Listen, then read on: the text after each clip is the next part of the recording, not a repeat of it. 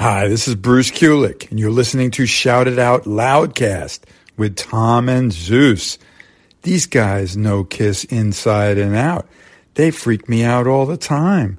You're going to enjoy it. The episode is epic.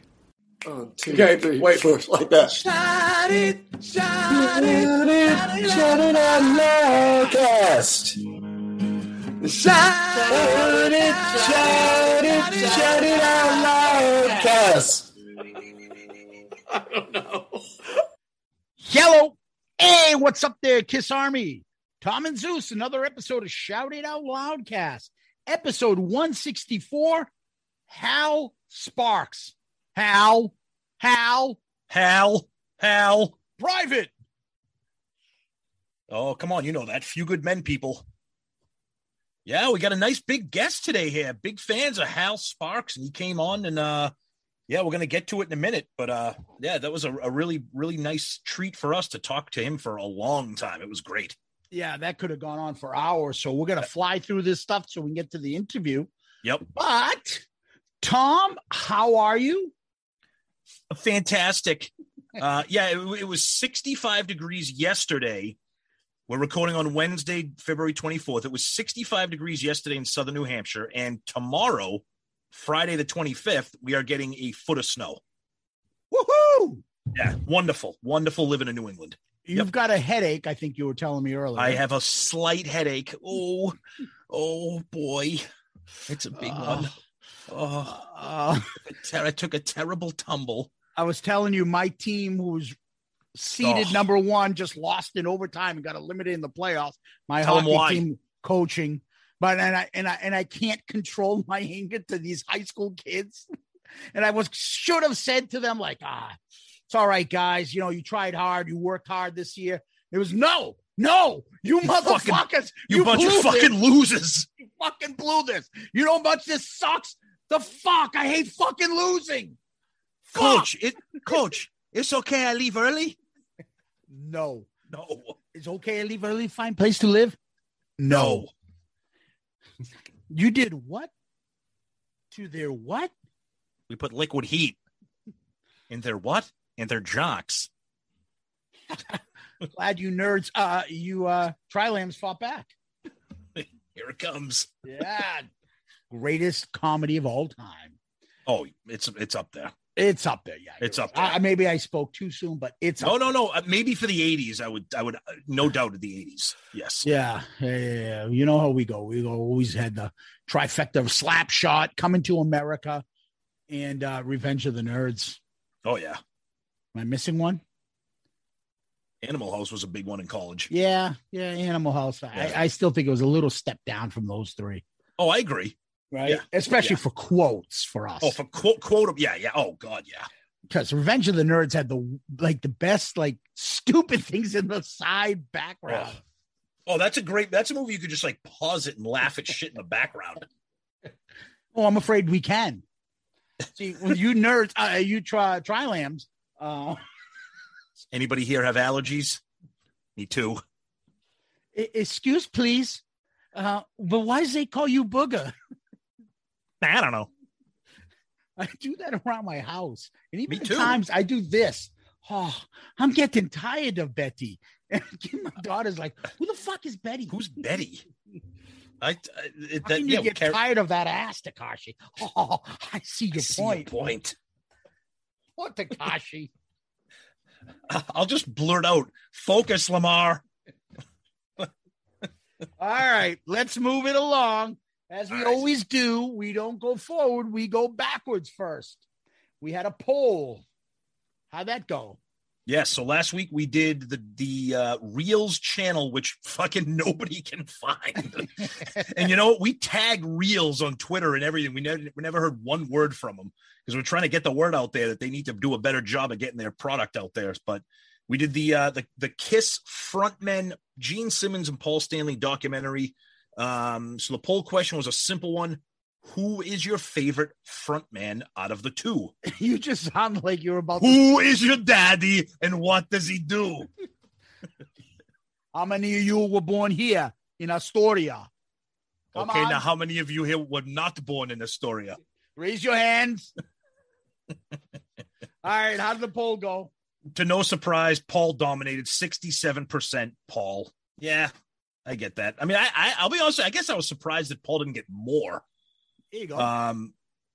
Yeah. People. Yeah, all the comments here are big time supporting of Paul. We had one guy, Andrew Waller. I went with Gene. He's more interesting on stage. Paul's stage persona is too cheesy for me. Okay. Is he a Kiss fan? Oh, I know. He might not be. Yeah. So that was Paul. Everybody loves Paul. And the comments came out in support of Paul too, not Gene.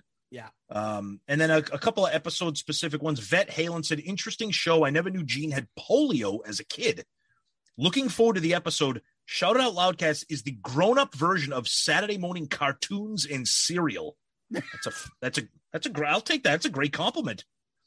Oh, and then our buddy King Cusano. Fucking Judy Ho.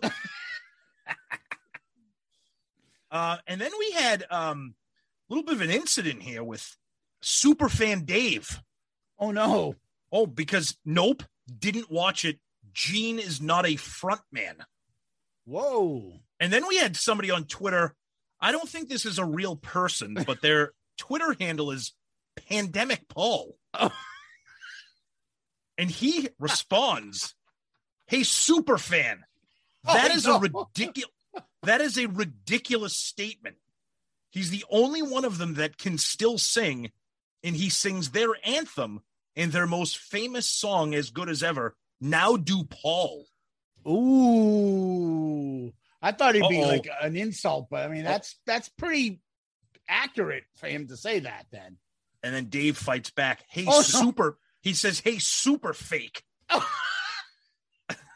Oh boy. That is a George Costanza jerk store fucking comeback. Hey, super fake. The Kiss store called. They're running out of you. Oh no. So what did he say? Hey, so then he said, "You're going to call Gene a liar next?" I said, "Zero about abilities or lack thereof. I said Paul is the front man, period." Okay. That's fine. That's fine. Did the war end there? No, because in pandemic, because I like how you keep asking to see if this is going to end. Because I don't have it in front of me. You're reading it.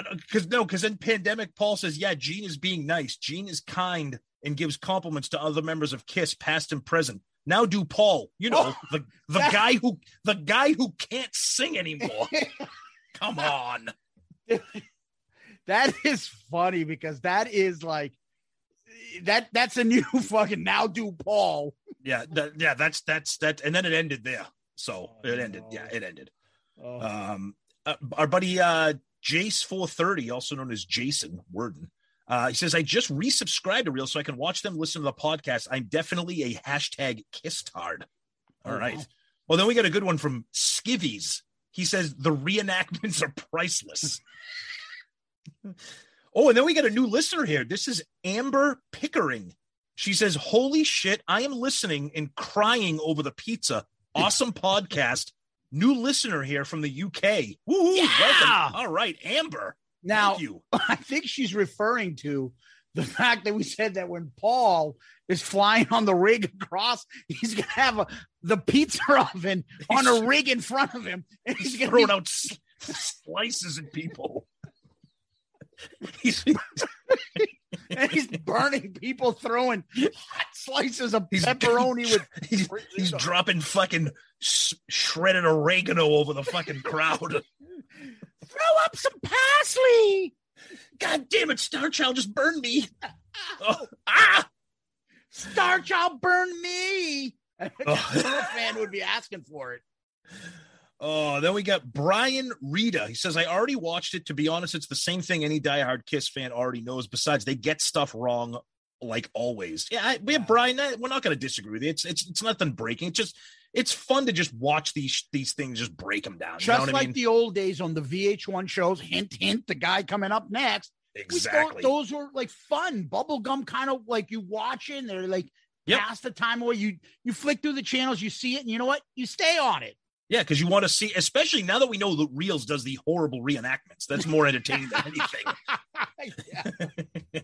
So that's Twitter. What do you got on the Book of Face? Yeah, Tom, I'm going to zip through this stuff because I do want to get to it. Yeah. Let's go over to Loudcasters. Okay. Justin Steele may have my favorite comment of the week, though. Absolutely. Yes. He just said, John Musachias.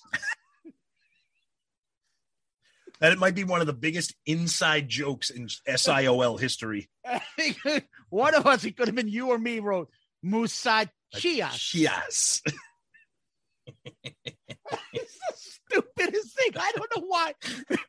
This is like 30 years ago humor that we did this in college, Tom. This was freshman year. Yeah. We found the fact that the guy repeating his name back to him was the funniest thing. I don't get it. My name is John Musachia. Musachias. Musachias. It's like, you know, like sometimes when you write something down and you're saying it as you're writing it, it's almost like he's like Musachias. So dumb. Anyways, here we go. Uh-oh. Matt Wallace. Which, by the way, before you read this, I want to give a special shout out to Matt Wallace. Matt Wallace sent me a personal DM to my page. Oh, that's great. No, it wasn't show related. It was just a nice little private conversation. So I want to give him a little shout out. Now get back to his stories about taking shits or whatever he does. I don't know if I'm happy that he didn't DM me personally or that I'm upset. I don't know. Don't be upset. Here he is. The Reels episode on Kiss frontman was just generic from what I can see. Unlike listening to the episode of Shout It Out Loudcast. As I listened to the show, I was eating breakfast. Here it comes. I told you. I had 69 packs of cinnamon swirl oatmeal. About halfway through the episode, I felt a strange sensation in my lower abdominal region. I quickly ran to my favorite place in the house, stripped my pants off, and sat on the toilet. All 69 packs of oatmeal came shooting out of me like a fire hose. The now fudge and blood-infused second-hand oatmeal nearly reached to the top of the toilet. I was grateful that I didn't release that into my dungarees. Oh, no, not the dreaded stick in the mud. What's a stick in the mud, you ask? That is where you lean forward to pick something up while you're on the toilet and your meat stick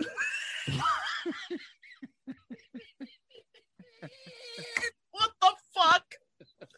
Oh.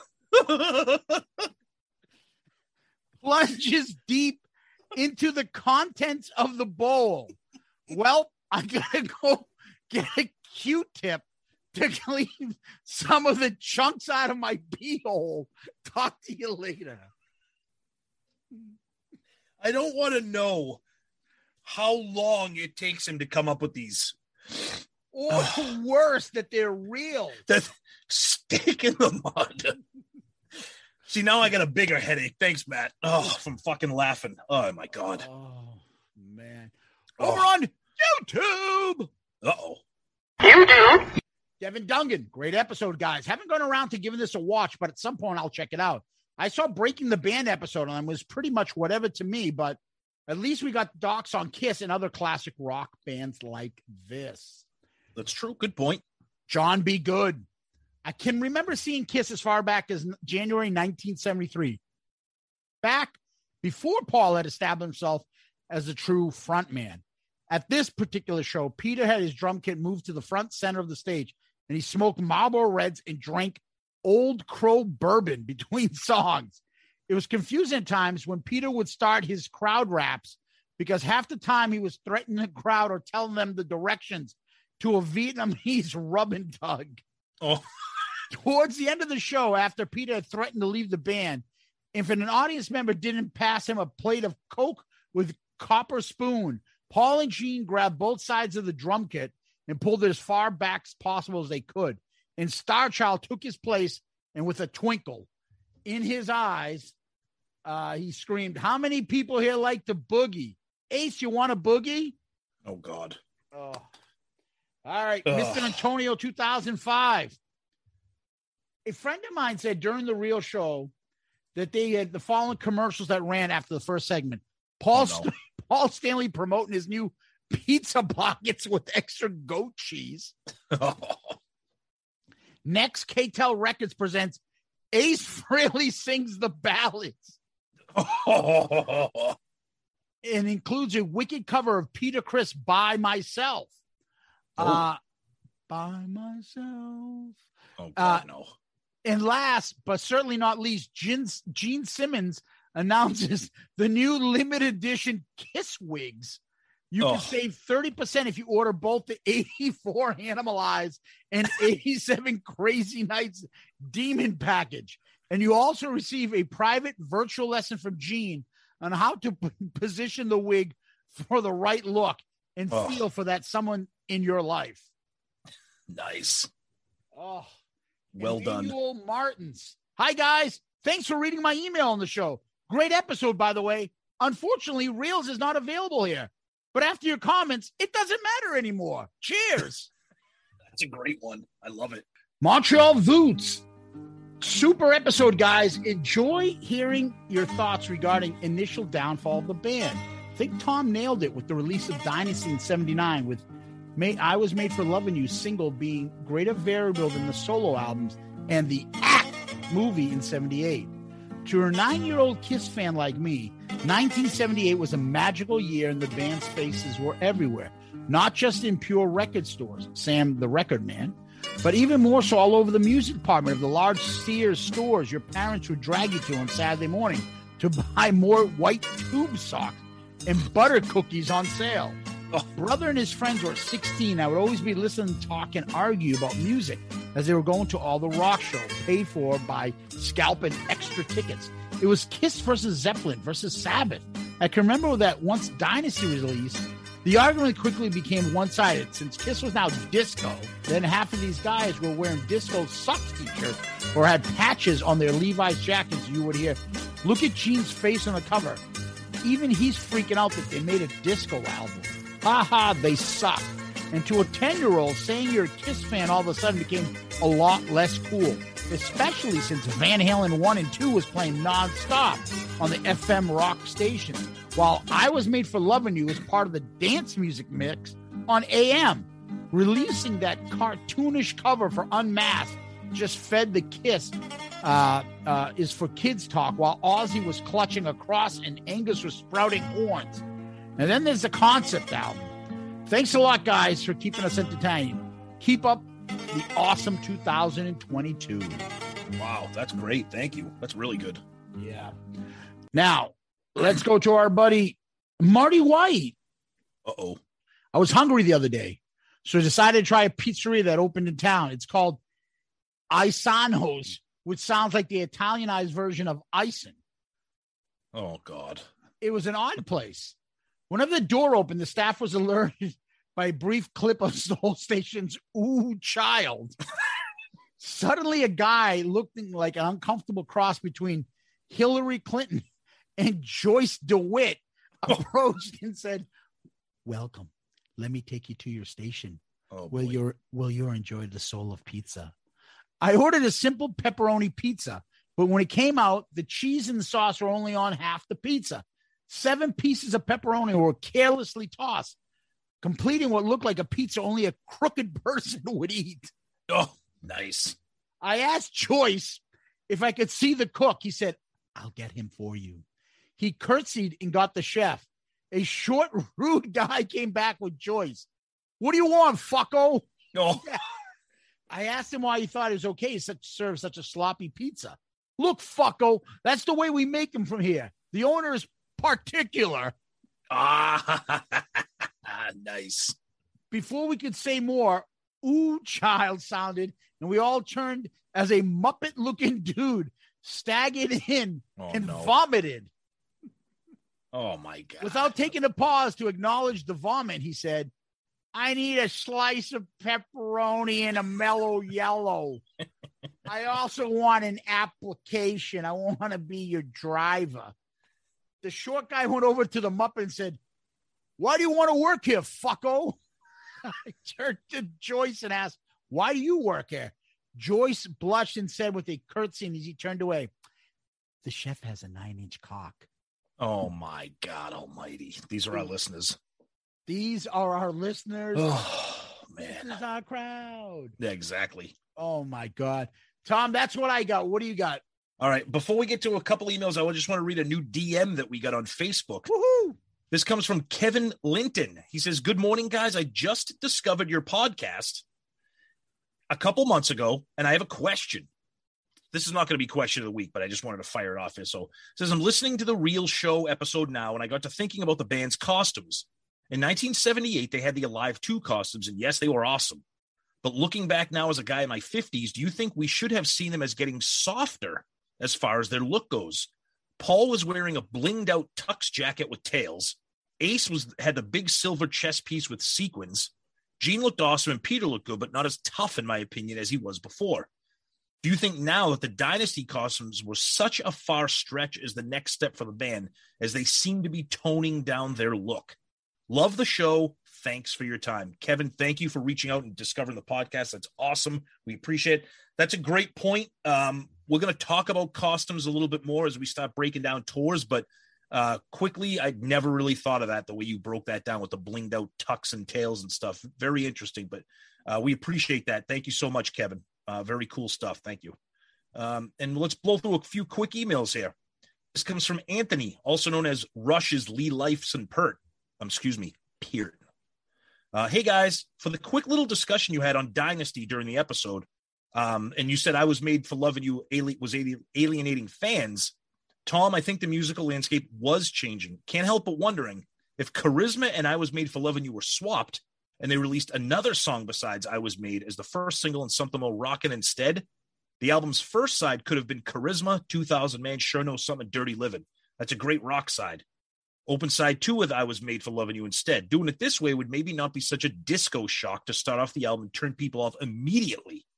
Back then, it wasn't uncommon, if I remember correctly, to have a single as a side 2 opener. Just some thoughts, Anthony. Yeah, we've talked about that before. That's a great point.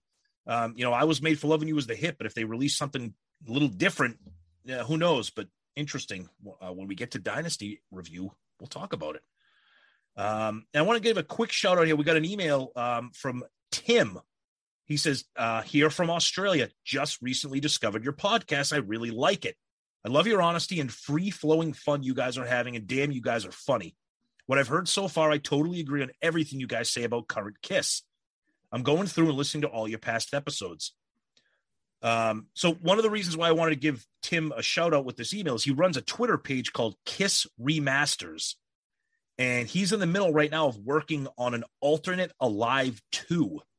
And he has some sample videos and stuff, so highly recommend it. If you're on Twitter, it's at Kiss Remasters. So check that out. He's doing some really good work. He kind of gave us like a little explanation of how he's putting together Houston 77, Largo 77. He's syncing up remastered audio. So he's pretty skilled at this, and he's doing a really nice job. So check that out at Kiss Remasters on Twitter. So that's cool. And then we got an email here from Juan Garza, Johnny G, who you'll hear from again, says, hey, fuckos. It's taken a year, but I am finally getting around to emailing you. You jokers crack me the F up. Let me warn you now. I'm going to be all over the place with this first email to you guys. It may come across as an airing of my grievances. First off, I love the fact you guys don't take anything too serious and praise as well as condemn the band when you guys feel like it's needed. Other Kiss-ass related podcasts could learn a thing or two from you guys. Ooh, okay, thanks. Fellas, your impressions are great, especially when doing Ace talking about pizza and Mellow Yellow, which you just heard. Next, Stanley Eisen, a.k.a. Pandemic Paul, a.k.a. Picasso Puss, drives me effing crazy. Jesus. Most days, I just wish that he would get a flat tire while out riding his bike and end up at the same bike shop that Arnold and Dudley ended up in at different strokes. Jesus Christ almighty, no. Then he goes and writes a skit about what it might be like. Boy. Then he continues. Observations after listening to random SIOL casts. Eddie Trunk, Did you know he signed Ace to a record deal at Megaforce Records, and that he hangs out with Sebastian Bach, and that he wrote a set list for Cheap Trick, and then he has a second home in Vegas, and then Ace went to his wedding? Also, isn't it great how Binky, a.k.a. Shakes the Clown,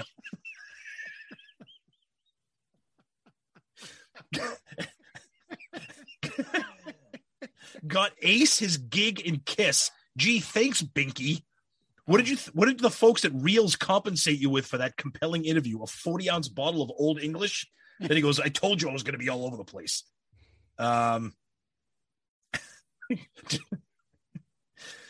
Okay, now it's time for me to sign up to be a Patreon. Awesome. We'll get into that so that I can get on the big news you guys have been touting for the last year. What's going to happen first? The big Patreon news will be revealed, or all the Kiss tards will finally get their Dubai Live in the mail. Time to sign off. My keyboard is getting more of a workout than Sonny Pooney's CPAP machine. Thanks for letting me bust your balls. I'll be checking it again soon. Keep up the great work, Johnny G. Oh, man, that was a great one. And then we're going to finish off with this one from the great Angelo Capasso. Subject line, Marvel movie ending. You know how it's a must to sit through all the credits when watching a Marvel movie because there is always a great teaser waiting for you? Well, once again, you two are hitting it out of the park. I love the little 3-minute small talk you both were having about Tom in the interview at the end of the cast. Very creative. I love how you guys continue to push the envelope and make your podcast, no doubt, the best Kiss podcast out there. Keep throwing us those curveballs. You really smash them out of the park. Angelo, you are the best, my friend, and thank you for that wonderful email. And for that, you are this week's comment of the week. Good answer. Good answer. I like the way you think. I'm going to be watching you. Yeah, Angelo, you joined a very small class of 2-timers of comments of the week. Thank you, Absolutely. Angelo. Your comments are always welcomed and always appreciated. Thank you again. Absolutely. It was great. Excellent. Yep. And Tom, before we move on to Kiss World, we like to give a shout out to all our Patreon fans and subscribers. Yep. Patreon is where people can join and contribute to our podcast, help us out. And with that, they get some perks. We have different tiers where you can get certain things at certain levels. We obviously have 4 levels because there are 4 characters. We've got the Catman, the Spaceman, the Star Child, and the Demon Tear. Take a look at them, see if any of them interest you, see if that's something that you want to help with. And if you can, we appreciate it. As a matter of fact, we'd like to give a quick shout out to our newest actual Patreon subscriber, and that is Johnny G. Johnny G, who we just read an email from. That's right. I believe that's him. It's him. And much appreciated, John, for joining up. He joined us right now as a spaceman tier. We appreciate that, Johnny. Thank you. We hope that you'll enjoy being on the Patreon. You came on at the right time because Patreon members are helping us with the ARC album review crew episodes, selecting one of our albums to do when it comes to their turn. And also they will be helping us and contributing to the Kiss March Madness tournament, which will be coming up shortly. And obviously, you know, that stuff is always a ton of fun. So all the Patreon subscribers, they will be part of it. So thank you for all our Patreon family. And if you are interested, you can find information on the episode notes. You can go to patreon.com, or you can find the app Patreon, Patreon, and then look for creators, and you would punch in Shout It Out Loudcast, and you'd find us. Take a look, see if that interests you, and hopefully you'll come on board. We know we really love having you guys. Absolutely. You guys are the best. Patreon guys, we love you.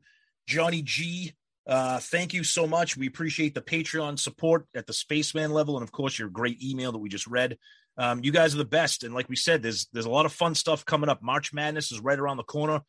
You guys will be getting hearing from us soon about what your role will be.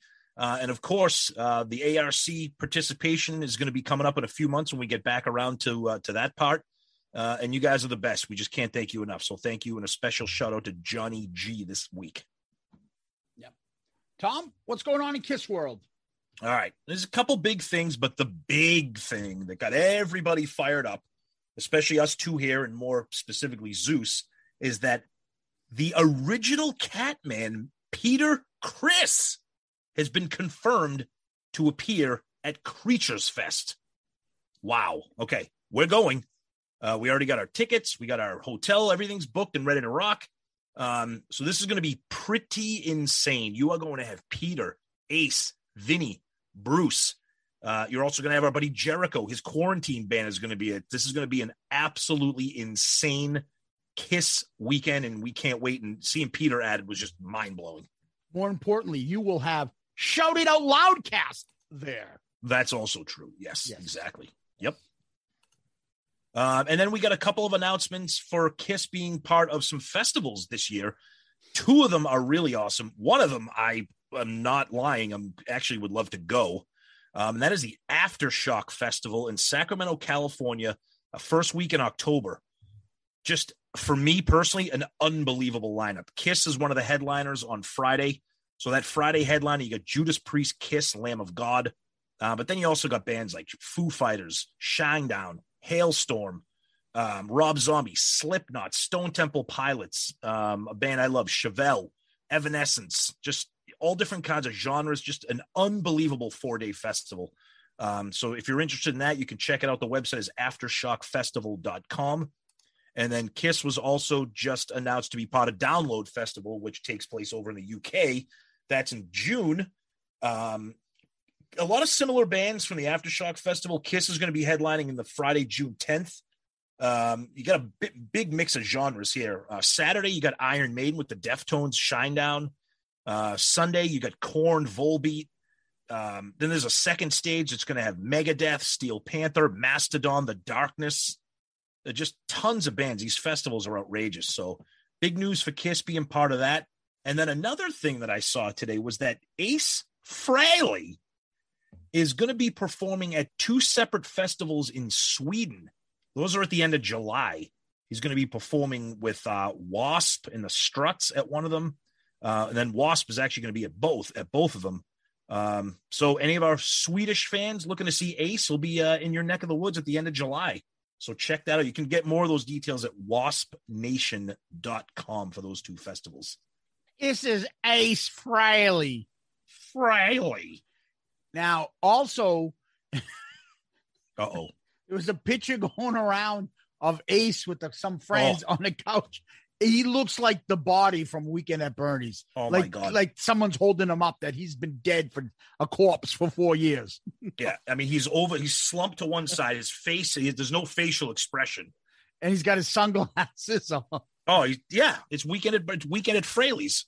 Hey, guys, I'm just going to take a fucking nap. I've had too much fucking Cracker Jacks and pizza. That sugared soda. I told you I want Mellow Yellow Zero. He needs to wake me up. I'm fucking crashing on the couch. He's a fucking mess. Total fucking Muppet. He is our own Keith Richards. The fact that he's alive, God bless him, and I hope he continues to live and thrive and perform, but wow. Hey, this is Ace Frehley. Oh, Paul had some inspirational fucking bike ride tweets too. Go ahead. Good God. No, it's all right. You know, he had some close-up facials for his bike ride. And his fucking stupid gloves. He loves the 10-speed biking. God bless Paul. Such a rock star. Such a rock star. It's all good. We love them all. Anyway, Tom, that's what's going on in Kiss World. And before we go further, I'm gonna see if Ace is awake on the couch. so he can take off his boots and see some of those Ace socks. Hello, Pantheon Podcast listeners. Christian Swain here to tell you more about my experience with Raycon earbuds.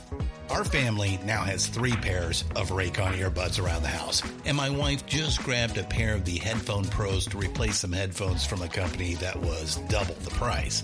And yes, she loves them. Now, if you haven't pulled the trigger on a pair of Raycons, or even if you have, but you're in the market for another pair because they're just that good, well, now is the time to check them out, because they just launched their upgraded model of the best-selling everyday earbuds. With Raycon's upgraded everyday earbuds, now you also get active noise cancellation, ergonomic design, and multi-point connectivity that lets you pair with 2 devices at once. New quick charge function, 3 customizable sound styles, plus awareness mode. Available in a variety of vibrant new colors to complement any and all skin tones. I even have a pair of earbuds in a cool green color.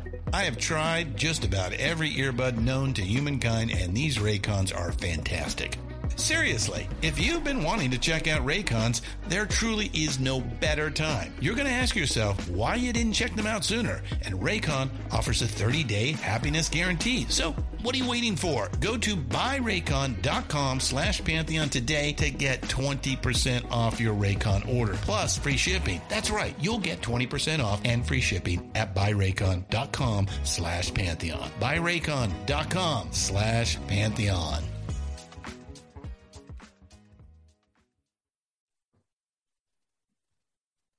All right, so we're back. So Ace is still sleeping, but I was able to grab a little small slice out of the Paul Stanley pizza oven, so we're good to go. Yeah, Paul Stanley.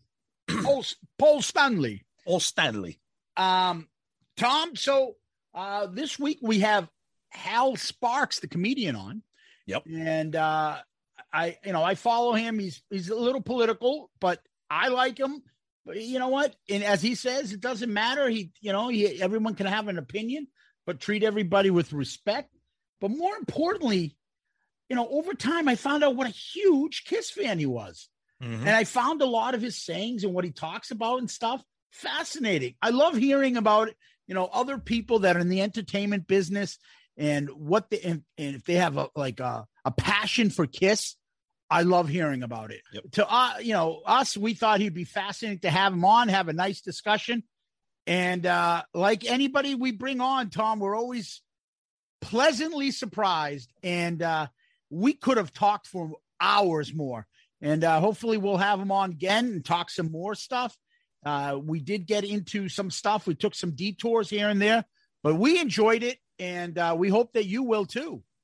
Yeah, absolutely. It was great. Yeah. And just before we hit play on the interview, just a quick disclaimer here, so you guys aren't confused when you listen to the interview. Hal pulled a Paul Stanley special and kind of got a little confused talking about Harder Than Hell and Rock and Roll Over. So the conversation just was flowing. So we're not going to start interrupting him and say, no, it's on this album. No, it's on that album. We knew what he was trying to say. And we're, just so, because we know the Kiss tards out there are going to be like, oh, I can't believe, how did you not stop the interview right there and correct him? Yes.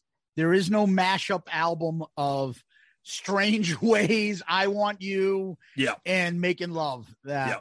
But that's all good, man. But it happens to the best of us. Like we've heard Paul Stanley, this one's off Rock and Roll Over. It's called War Machine. It happens. We have the 2003. We have the Rock the Nation one where he's like, this is off Rock and Roll Over. Christine 16. Exactly. What? Yep. Blasphemy. But regardless, let's get to this interview with Hal Sparks, stand-up comedian, actor, musician, the lead singer of 01 and the Van Halen tribute, Nerd Halen, coming right off of the Monsters of Rock cruise. And he also has infotainmentwars.com. That's that live stream that he does. Mm-hmm. And in addition, he's got a very popular YouTube channel. He's all over the place. You've seen him on all those VH1 specials. I love the 70s, 80s, 90s, all of those. He's on my daughter's favorite show growing up, Lab Rats. He's been on Queer as Folk and plenty of other places. The one and only. We got a little surprise for you tonight. We're gonna turn the microphone over to Hal Sparks.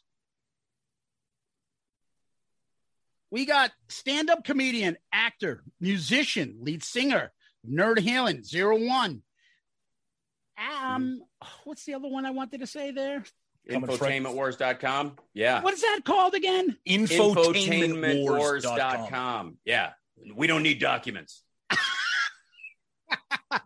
The one and only Hal Sparks joins us today. Hal, thank you for coming on. Hey, Hal, welcome, buddy. This is great. Yeah. Thank you for coming. Oh, my pleasure. As a lifelong Kiss fan, hashtag Kiss fan for life. It's a joy to be here. Thank you. We're gonna have some fun here. Like we said before we started going live here. We every one of our guests, Zeus gives you the Murph question treatment. Murph is my college roommate friend for life. He was our very, very first guest. Mm-hmm. So we have gone from childhood friend guest to Hal Sparks guest. Yeah. So that's amazing. This is pretty amazing. We're pretty excited. So I'm very impressed. I'm very happy for you guys that you've reached this pinnacle. Yeah. I'm impressed. It's amazing. If you knew Murph, you would wonder why. You know why we're saying it's a big leap. So I know me, and that's enough. You know what I mean? Perfect. We like to tell the kids, reach for the stars. Your dreams can come true. Yeah, that's true. Yeah, right. Well, pretty simple. Now, these questions could be answered with right now, or growing up, or forever. Your favorite Kiss member? Paul Stanley. Yeah. All right. Okay. Lifelong. Favorite Kiss song? Well, that's tough. That's right now, very tough. Growing up, whatever. I would say I've Had Enough Into the Fire has done more good for me in my life than almost any other song. Wow. Off of Animalize. It was like right at the right point. I was 14 years old about that time. I just made the decision to move from Kentucky to Chicago to live with my dad, even though I probably would have rather lived with my mom at the time, but I needed to get out and try to, see what life could bring me. And it was a scary proposition. And that was one of those songs that just lyrically, I'm getting goosebumps thinking about it, but literally was a driving force in me standing up and being myself and feeling confident about my choices and my sense of adventure. And it was, it was one of those songs that, like, I packed up all my stuff in my car when I graduated high school, 16 days after I graduated, and drove to LA to be a comedian and an actor. And, everybody's telling you it's not going to work and you're going to be home in 6 weeks. And that's, it won't work out. And that's one of those songs that's always been kind of an arrow in my quiver, and in the confidence that I have in my own ability and stuff. And I have Paul to thank for that. Now there's a bunch of other songs that have meaning for me, like, Going Blind and Reason to Live and Strange Ways, All Hell's Breaking Loose, Exciter. There's certain songs, especially the ones that are like really like I'm the shit kind of songs. Yeah. I found really serviced me as a human being, kept my head above water when the whole world's telling you you can't, you won't, you'll never make it. Nice. And that's one of the best gifts that Kiss ever gave me. Because if it wasn't for those guys, I'd probably be pumping gas in Kentucky right now. Wow. So yeah. I call some of those songs the Water Boy, You Can Do It. Those Kiss type songs, right? That's right. And they're absolutely, that's absolutely true. And I mean, God of Thunder, is one of the kind of early prototypes of those songs, because it's all about ego and self-aggrandizement, which has value, again, when the world tells you you're crap all the time, which it will spend an inordinate amount of time doing. But then, then you get into the whole, like, there'll be a list of 100 songs by the time we're done. Well, I'm sure we'll discuss them. So that's fine. That's fine. So then you go to, what's your favorite album? That's tough. That's why we always give you the out with right now. Sure. Right now I'm in the mood for this. Well, yeah. Right now I've been listening to Lick It Up a lot, the album, all the way through. Good choice. Yep. But there are periods of time where Asylum, has carried some heavy weight over the years, surprisingly enough.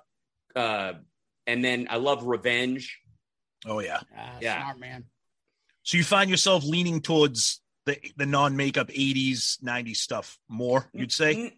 Not necessarily. No, I just think as they're depending on what I'm listening for. Gotcha. Like what I'm seeking in the music. Okay. And I find like Hotter Than Hell, for example, like I Want You is one of the greatest songs ever. And it's, and the fact that Paul wrote it as a joke, literally as a setup and punchline about like John Denver songs. Oh, the beginning you're talking about. Yeah. No, he meant that to be a screw you to the 70s singer-songwriter, la-di-di-di, in the morning I raise my head, and I'm thinking of days gone by. You know, he's messing with those people. It's not a legit lyric, and there's something really gorgeous about that fact. And then, like, it's just like a big this, you know, and that you cannot devalue that in my life. And then again, that's got Strange Ways on it. It's got Going Blind on it. It's got Making Love on it, which was a big crucial song in my upbringing too. You know, so that's an anchor album for me as well. Yeah. I was going to ask you, what do you think the phrase "dance all over your face" means? Because I think Chris, when we had Jericho on, it took us a while to explain it to him. We had to explain it to Chris. So I don't think he got it at first. When then he used it, and when he was commentating, I'm gonna dance, right, all over your face, right. Well, it's really about after you're broken up with someone, and you're out, getting some scattered ass around town and trying to find your bearing again, having makeup sex and all that kind of stuff. That's what that's what you're picturing on the dance floor, or you're picturing while you're in bed or whatever. Like all of this is, you're going to be aware that I'm out messing about. You're going to see that I'm getting laid and I'm moving on. Yeah. Okay. So we think Gene's worse. We just think he's talking about jizzing on your face.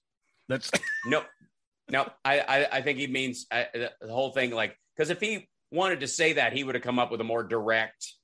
That's what we try to convince. We're convinced that's what Gene means. That's the genius of Gene Simmons. Yeah, see, I disagree, and I'll tell you why.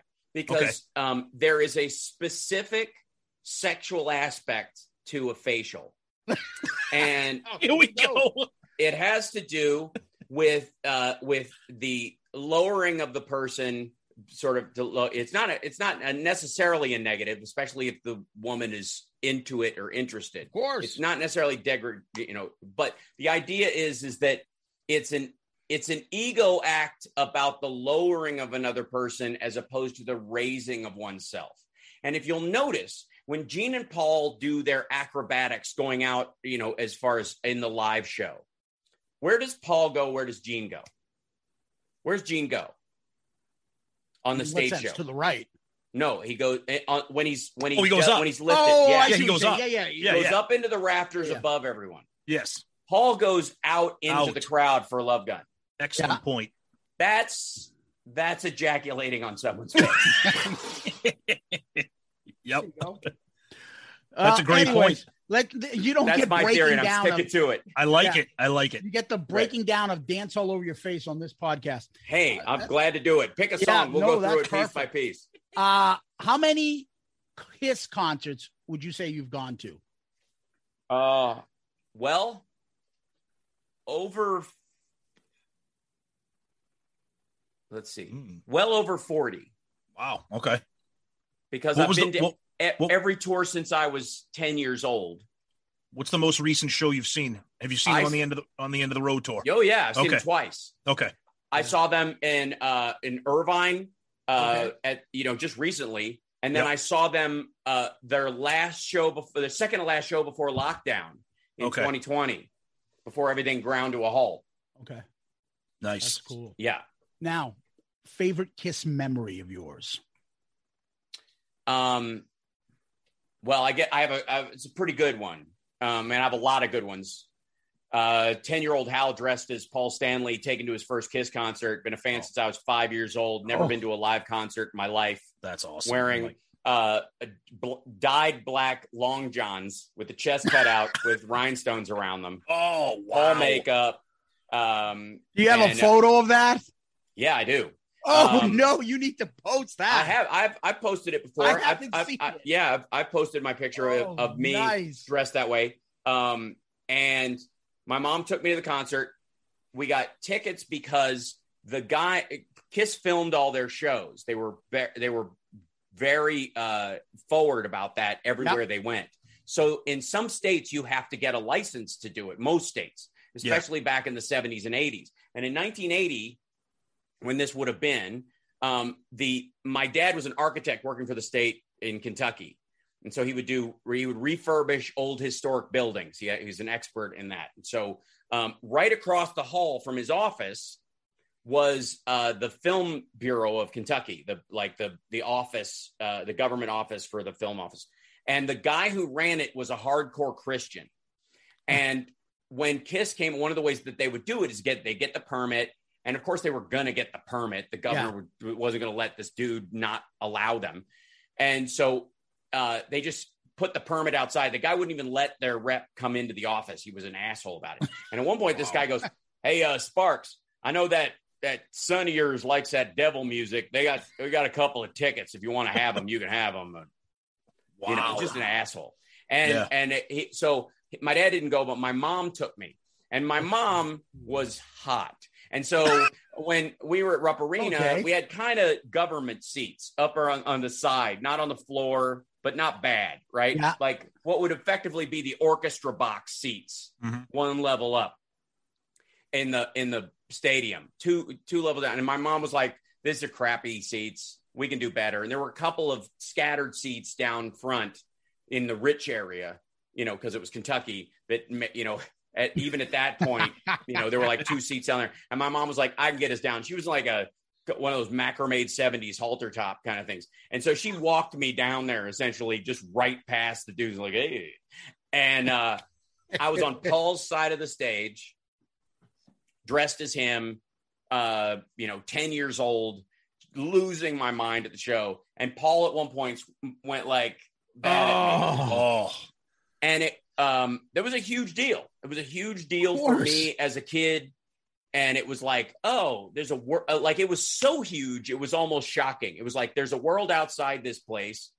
And I felt like one of those kids that runs off and joins the circus. Yeah. Like that's what it was. It was the runoff. I'm going to join the circus moment. I'm just going to hop on with these carnies and split. And 4 years later, I basically did. Yeah. But then years later, I'm in Florida doing stand-up, and I'm on the radio doing press. And the guy goes, "We know you're a big Kiss fan. Paul Stanley's going to be our next guest. He's got an art show he's doing." Yeah.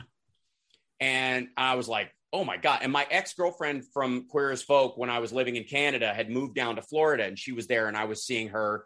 And and so we had breakfast, and she went with me to press, and then we were going after.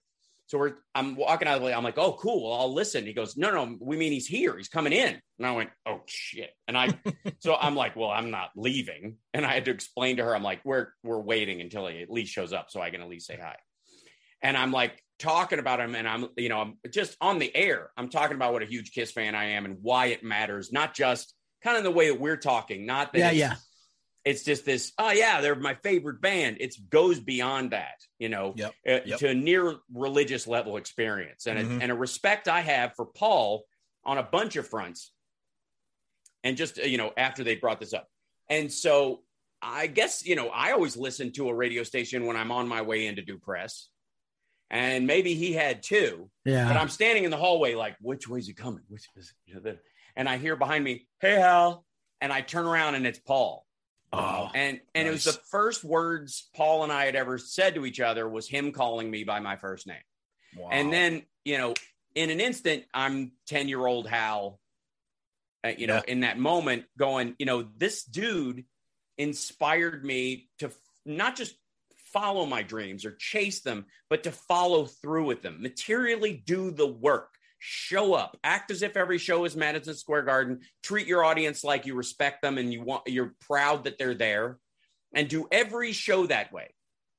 Don't phone anything in, none of that. And because he's that way, And because he put that in his music and in his interviews and everything I'd ever heard him talk about and fans, it changed the direction of my life. And so I was very proud and happy to be able to say thank you to him in that first exchange. And since then, you know, like at one point he like DM'd me on Twitter to see if he could bring his kids to the Lab Rat set, but we were on hiatus. And I was like, God, wow, that would have been so badass. Oh. But that's funny you say that, Paul, because his kids were into wrestling. That's how Chris met him. Yes. Too. And it's a funny thing. But it's funny that the two of you, and we always have Chris on, we were talking about him a little bit before we started. It's like Paul is the favorite for both of yours, and the showmanship and that kind of, you know, and both of you guys, Chris and you, and are not just, I'm an actor or I'm a stand-up comedian. That's what I am. No. Yeah. I can play music. No. Yep. I can, you know, write. I can do anything I want as long as I do it. Yeah, I can do whatever I want as long as I do it at quality. That's and that's what matters. That's from Paul. Yeah. That's right. 100%. And look, I have a tremendous amount of respect for Gene and his, you know, his drive over the years and his focus on stuff, especially as keeping them afloat during certain periods as an image and the branding aspect of all that. It's very smart. It's great. And I grew up on the original lineup, and I loved the characters that were there, and Ace's, you know, original playing, like his guitar work was just, you know, a one and only in its own way, you know, but Paul is Kiss to me on so many fronts. And if I have to make a tip out of this spear, it's going to be him always. Yep. Wow. Nice. So you just came off Monsters of Rock cruise not long ago, which we saw some pictures, we saw some videos. Your band Nerd Halen, which is awesome. Right. You were performing with some other guys. Saw some pictures of you and Kip Winger. Yes. Doing a lot of things on stage. So we just came off last November. It was our very first time finally making it onto the Kiss cruise for the first time. I'm going this year. I'm going to the next one. That was my. So we'll hang out and party there then. That's my question, Hal. What's your take on the Kiss cruise? Have you ever been? Do you want to go? But you're saying you're going to go on the next one. I have never been available to do it. Okay. Every time it's come up, I've either had a reason why I've either been booked somewhere else or I've had a show. A lot of times when you film a television show, it's through the fall and the spring. Yeah. And so anything that happens during that time, it would so shit the bed every time, you know, even during Lab Rats where I was like, I've got a couple of weeks off, and it's the week before and the week after I'm shooting the week of, and it was like, God. But yeah, we went with a bunch of our friends who have been on previous cruises, and because of COVID and because of the restrictions, the boat was like half empty. Yes. So we loved it. So we loved it. I mean, we had Bruce Kulick's band there. They absolutely blew the roof off it. It was fantastic. And I'm sure you saw the announcement when they announced the booking for the Kiss cruise that this is the last time they will be performing on the boat as a group. Exactly. That's the caveat. You. So now everyone's wondering what does that mean? It means they'll either rotate through or they'll do like somebody's going to do an acoustic thing with like Paul will do stuff off his solo record, the acoustic stuff, and Gene will perform with his the Soul Station thing. I don't know that the Soul Station thing will happen because that's a lot of people to bring on that cruise. I think more than likely it'll be him doing like an acoustic set with his solo, with a little bit of backup. Gene more than likely doing the band he does with Eric Singer when they do military bases and shit like that. They'll bring other people on as specialty things. They'll try and get Vinny or Ace to come out and do part of it. It'll be a Kiss experience instead of them. And then they'll all jam together on one song or something like that, which won't be the band performing, but it'll be a big event or something, which makes total sense to me. It's just like the end of the road tour is the beginning of the residencies. And that's what it was intended to be. And I've always said Kiss is one of the few bands that could start a live Cirque show, and this has been my plan along. And Gene, if you're listening, and you probably are, he's probably got my house bugged. It's my good idea, but that's a good Gene tongue for the people who can't see. It's pretty good. That's really good. Yeah. You got to do something with the hair a little bit, and you could do or a little less with the hair, I think. He's got kind of a bob. I don't know. Anyways, it's a helmet. Yeah. But in the end of the road tour, like they could start a Cirque show where they're performing live and the Cirque show goes on around them, and then slowly but surely remove themselves from the band if they want to retire, and there's still a performance band there, just like the Beatles love, just like the Michael Jackson show, where imposters or impersonators do the role in the show overall, and it goes from live to recorded, but the live band could do it for a good long while. Okay. And it would be friggin' amazing. Can you imagine? Have you seen? I don't know if you've seen Beatles Love. I have not. Or any of those kind of shows. They're amazing. They're great. And Ty Tabor from King's X, comes to Vegas every so often and sees it twice. He just needs. He loves it. He's such a Beatles fan that he comes and watches the Love thing, and he's just, man, I think it's the greatest show you've ever seen in your life. That kind of. He's great. And I think Kiss could do that in Vegas. A Cirque Kiss show would kill. Well, that's a unique idea. I like that. I like that idea. That's a unique idea, because we always ask everybody what they think about what's going to happen at the quote unquote end of the road, after they're done touring. Yeah, I think. A classic. That's what bands used to do, anyways. That singers used to do. It's what Elvis did. If it's good enough for Elvis, it's good enough for everybody else. If you don't want to tour, and basically, Vegas. I live in Vegas right now, and Vegas is touring standing still. Instead of going everywhere in the country, you stand still and the country goes by on a conveyor belt in front of you. You're on the same stage every night. And when you've got a rig as big as Kiss does, honest to God, if Kiss, U2, and I don't know, Nickelback and who else? Foo Fighters. If they each took a casino and one of the big rigs there, and they did 4 nights a week in the show, rock fans from all over the world would bounce show to show. They'd come in one weekend, they'd see all the band, one band, their favorite band 4 times. And then the next time they would come through, they would see each band, or they'd see this band and this band twice. And again and a fucking again. I'm just saying. Because I believe it. And you have all sorts of other stuff. There would be a playground for it. And they wouldn't have to pack up a giant rig and bring it everywhere. Because it would get better and better as a show, because it wouldn't have to be portable. Right. No, you're right. You're Great right. Point. So I had a question for you. Now, I know you were on Lab Rats, as my daughter can't stop talking to me about. You're on Queer as Folk. Have you ever, in any other program too, ever been able to sneak in a little review, a little Kiss onto? I remember George Lopez on his show, every once in a while there'd be a little Kiss thing or a little Kiss comment about his love of Kiss. Were you able to sneak anything in like that? Your character likes Kiss for some reason? Not on those shows, no. But I've worked that into my stand-up over the years a few times. Okay. And certainly on the I Love This, I was, it was basically, me and Marilyn Manson and 2 other people were the big Kiss boosters that were on those shows. Yep. And so, but honestly, it's been so aligned with me as an individual, because most people know, nobody's surprised to find out I'm a Kiss fan. I talk about it on my live stream show with some regularity. I have absolute and undying respect for the fact that these guys have been making music and playing together all this time. And I have zero room in my heart for people crapping on bands and other people's music tastes, because it's none of my goddamn business. Mm-hmm. And to me, I certainly, because of how, Kiss has been the butt of jokes over the years here and there, that I've maybe got a chip on my shoulder about that. But I'm proud of the fact that it actually made me more resiliently a fan, and also more respectful of other people's music choices and stuff. Because as long as it brings you joy and lifts you up, I don't care.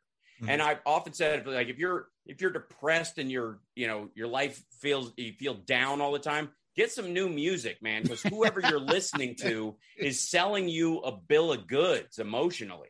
Yep. And I'm lucky, and as a Kiss fan, I've never felt that way. So overall, instead of having that be part of shows I've been on character-wise, and I wouldn't rule it out. We'll see if I can do that, because I do remember a huge turning point for me too, when I was a kid, was we didn't have a TV till I was 15, till I moved to Chicago. Yeah. And the only time I would watch TV is at my neighbor's house, which is about 1.5 miles away. I had to hike over there to watch the Hulk and Wonder Woman. And then at my grandmother's house, at my grandmother's house in Cincinnati, where I was born, but we were raised, that was just the nearest hospital without chickens. Gotcha. We lived in Kentucky.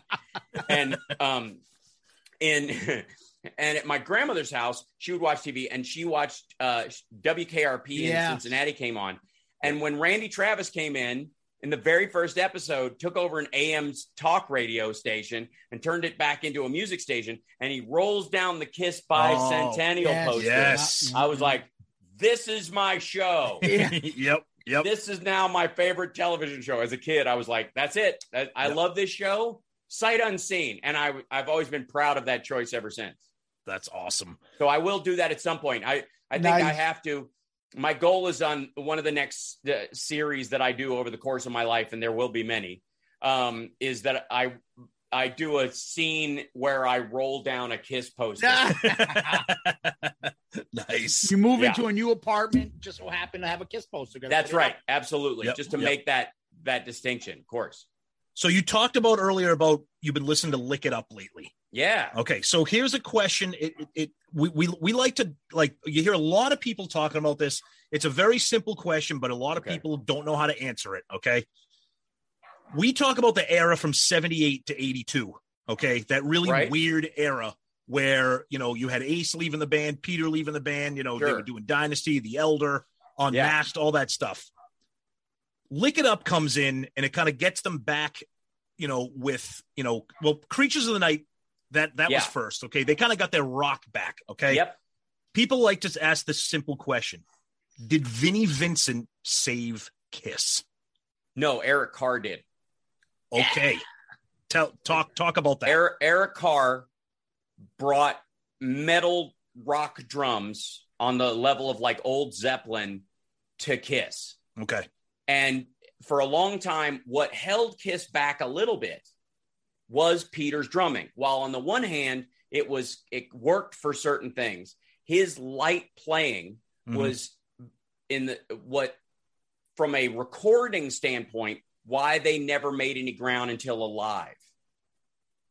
Okay. And then after that, there was a sort of paper drum period where you're not going, unless the drums are whack, you're not going to have the guitars equal to it. So whatever you're doing guitar wise, riff wise, all that stuff is going to dial down to kick and snare.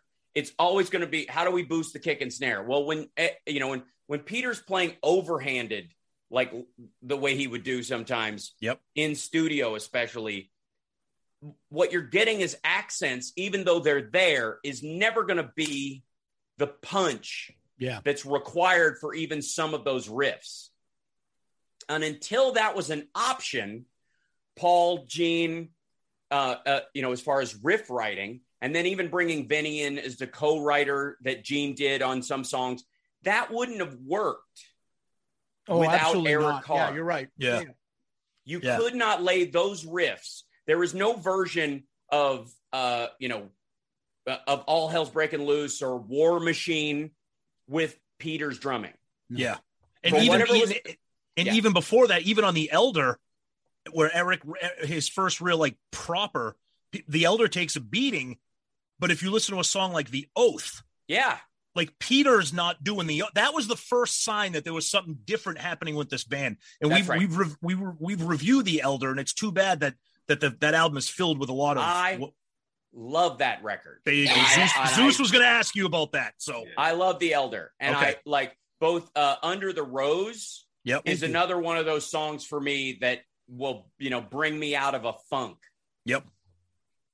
And it's so and again, you needed something, like they were trying to find something that would shake the Etch-a-Sketch that they were stuck in, trying to move away from Ace and Peter and the emotional mix-up of being in that. Because I've been in casts before where the world perception is that everybody's best buddies, and internally it's a shit show and it's painful.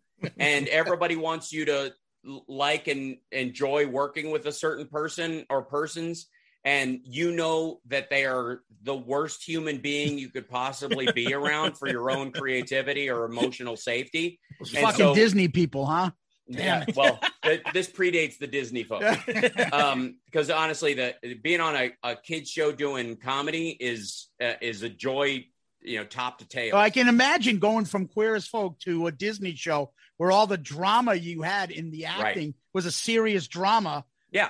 Well, that's why there's a reason why I won't do a dramatic series ever again, a relationship based series again. I won't do it. I'll do a movie about that kind of stuff, but I'm not doing a series. Like believe me, everybody on This Is Us is getting cancer right now. They're making cancer in their body doing that shit. That's depressing shit. It's terrible. It's so bad. It's so bad. It's terrible for you. It is effectively emotional torture, and it gets worse all the time because it must be more drama. So let's say you're in this situation where it's supposed to be happy. Imagine being in a sitcom where people are that miserable. Meredith Baxter Birney in Family Ties, right?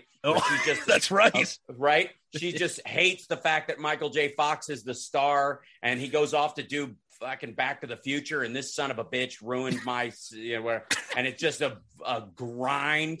And here you are, this young, like, this is my show. And everybody's, the woman playing your mom is like, you son of a bitch, like that's got to suck. When you're in a rock band where you're trying to be like this positive force, and then two of the guys, one's had his foot out the door since you saved his ass on his ballot he was going to name Beck. Mm-hmm. Yep. Right. Yep. Big Peter Chris fan. You sound like, Hal. Well, no, I liked him beforehand, but I don't like that whole like miserable. I don't need you bastards anymore bullshit. When you absolutely did, knock it off. Yeah, and true. Gene, I'm sure, has more of a chip, than Paul does, and they go through them. But like I recognize the emotional response both of them have to Ace and Peter. I've seen it in myself. I've seen it in other people. I've seen it in pairings that have occurred in shows and the like, where people don't have chemistry and are forced to have chemistry, and then they do for a time, and then they can't escape that chemistry. It's messed up. It's a hard thing to carry. Yeah, we talk about that a lot with Paul. Like, when are they going to do the reunion, this and this and that? We're like, Paul is like, I don't give a fuck if you tell me Ace can keep up with this shit.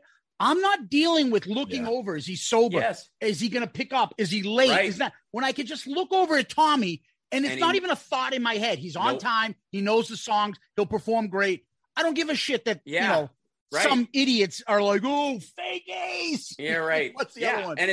And by the way, it's about the feel and whether you're there having a good time making the music. This is the essence of this very music. Yeah. So having a miserable bastard grunting his way through it is antithetical. That's the fake Ace.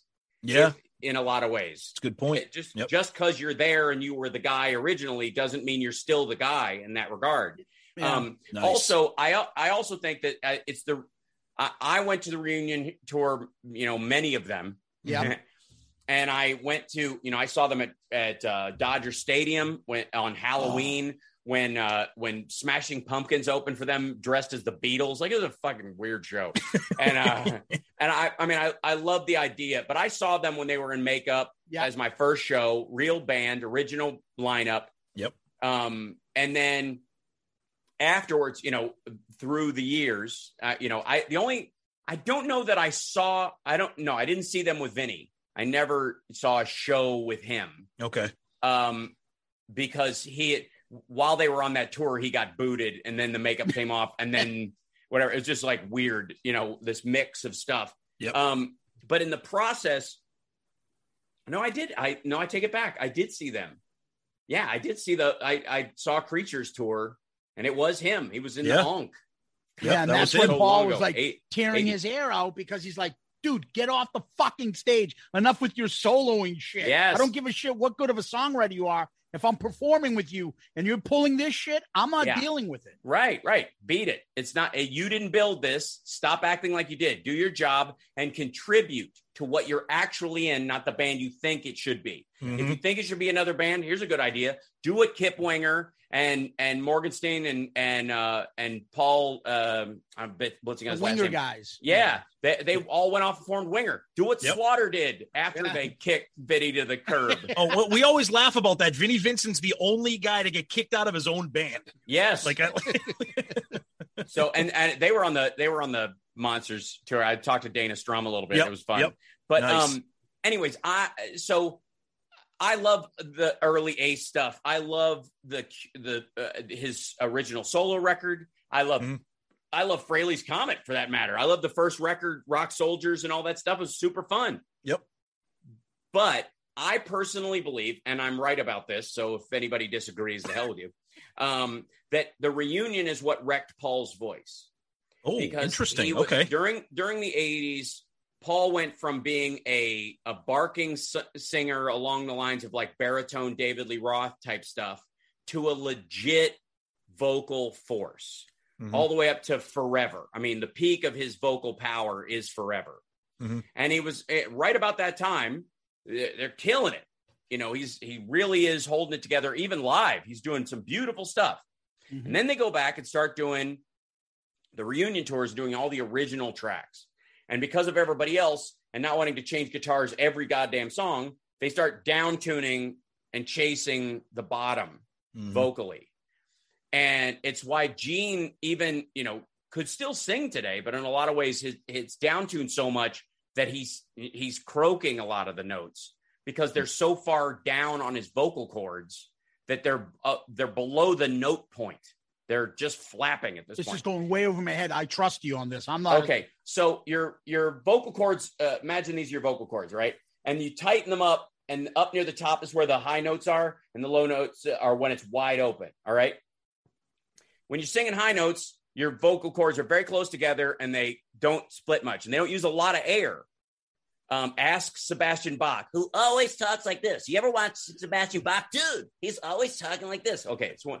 That's because he's protecting his vocal cords when he's talking, because when you talk down in your voice like this, your vocal cords split apart and they wag a lot. They soften and they are more susceptible to air and damage. So lower notes over a while, you become what they call a golden voice when it's the lower stuff. Elvis was this way, and you lose your top notes. Yep. You will lose your high notes. And that's why golden voices, they don't have high notes. None all of the them country singers. That's right. That's right. They sound very leathery and they have a nice quality to their voice, but they can't ever bring them back together because they're effectively damaged. Yeah. And if you try, you'll get nodes because you'll bang them together. All right. Well, Paul was over time tightening his vocal cords up and making them more resilient and stronger. And then they went back to singing these songs where his old vocal technique was shitty in the 70s, and he just did the show. You just do what you do.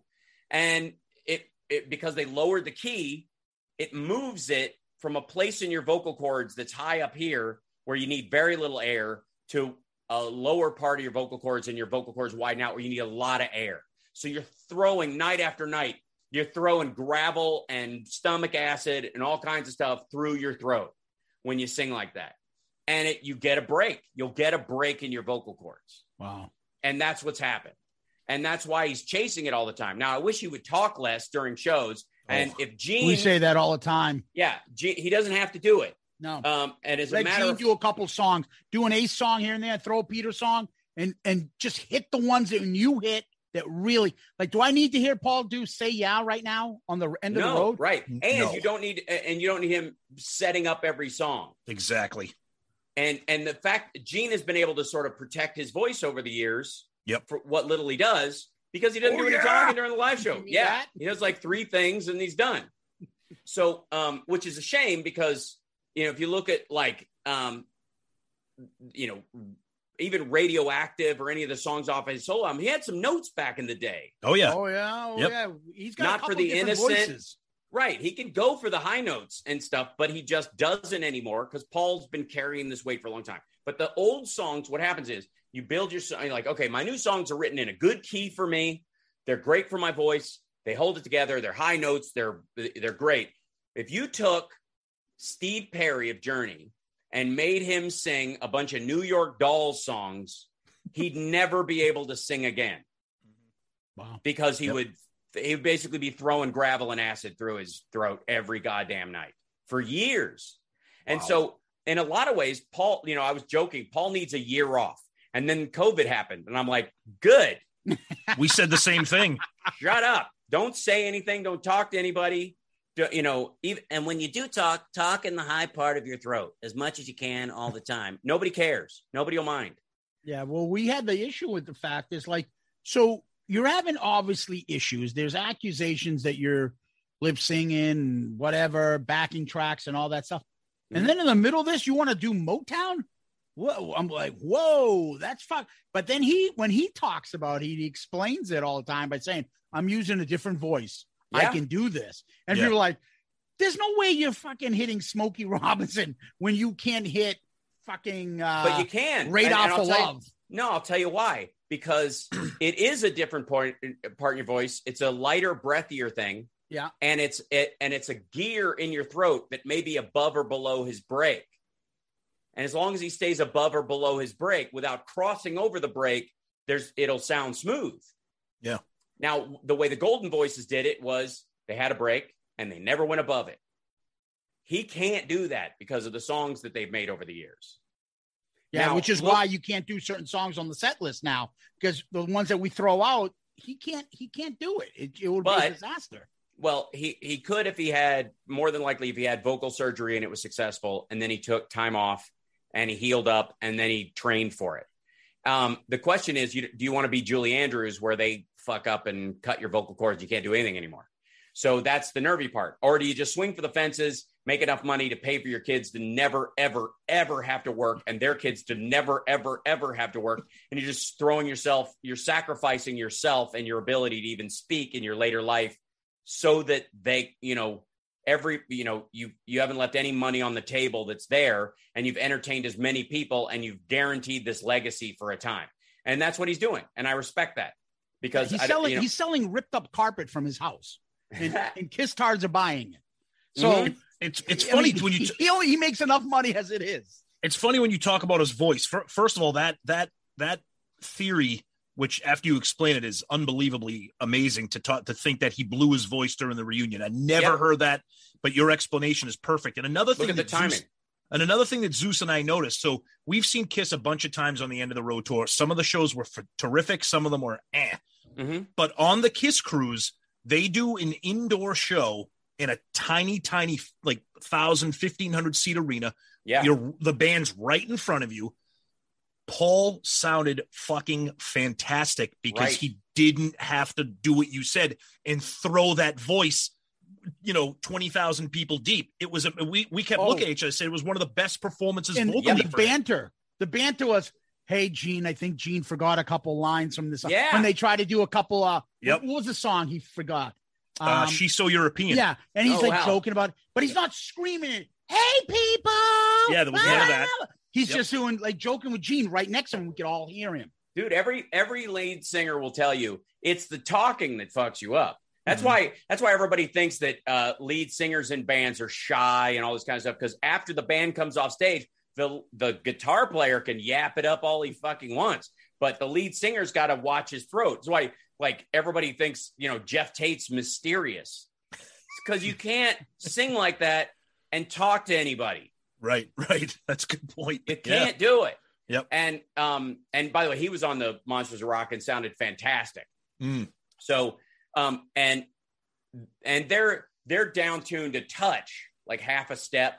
Yep. But not a full step like you see done, which would mess him up.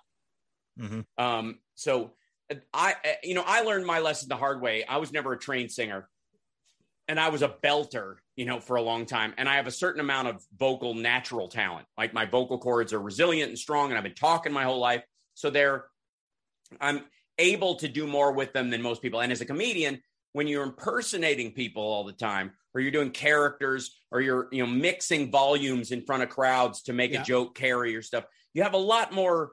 You need to have more quivers in more arrows in your quiver than most people who perform, right? So I've learned the hard way with my band with 01, when I lost my voice like 3 times, like I can't even speak, much less sing. This is scaring me.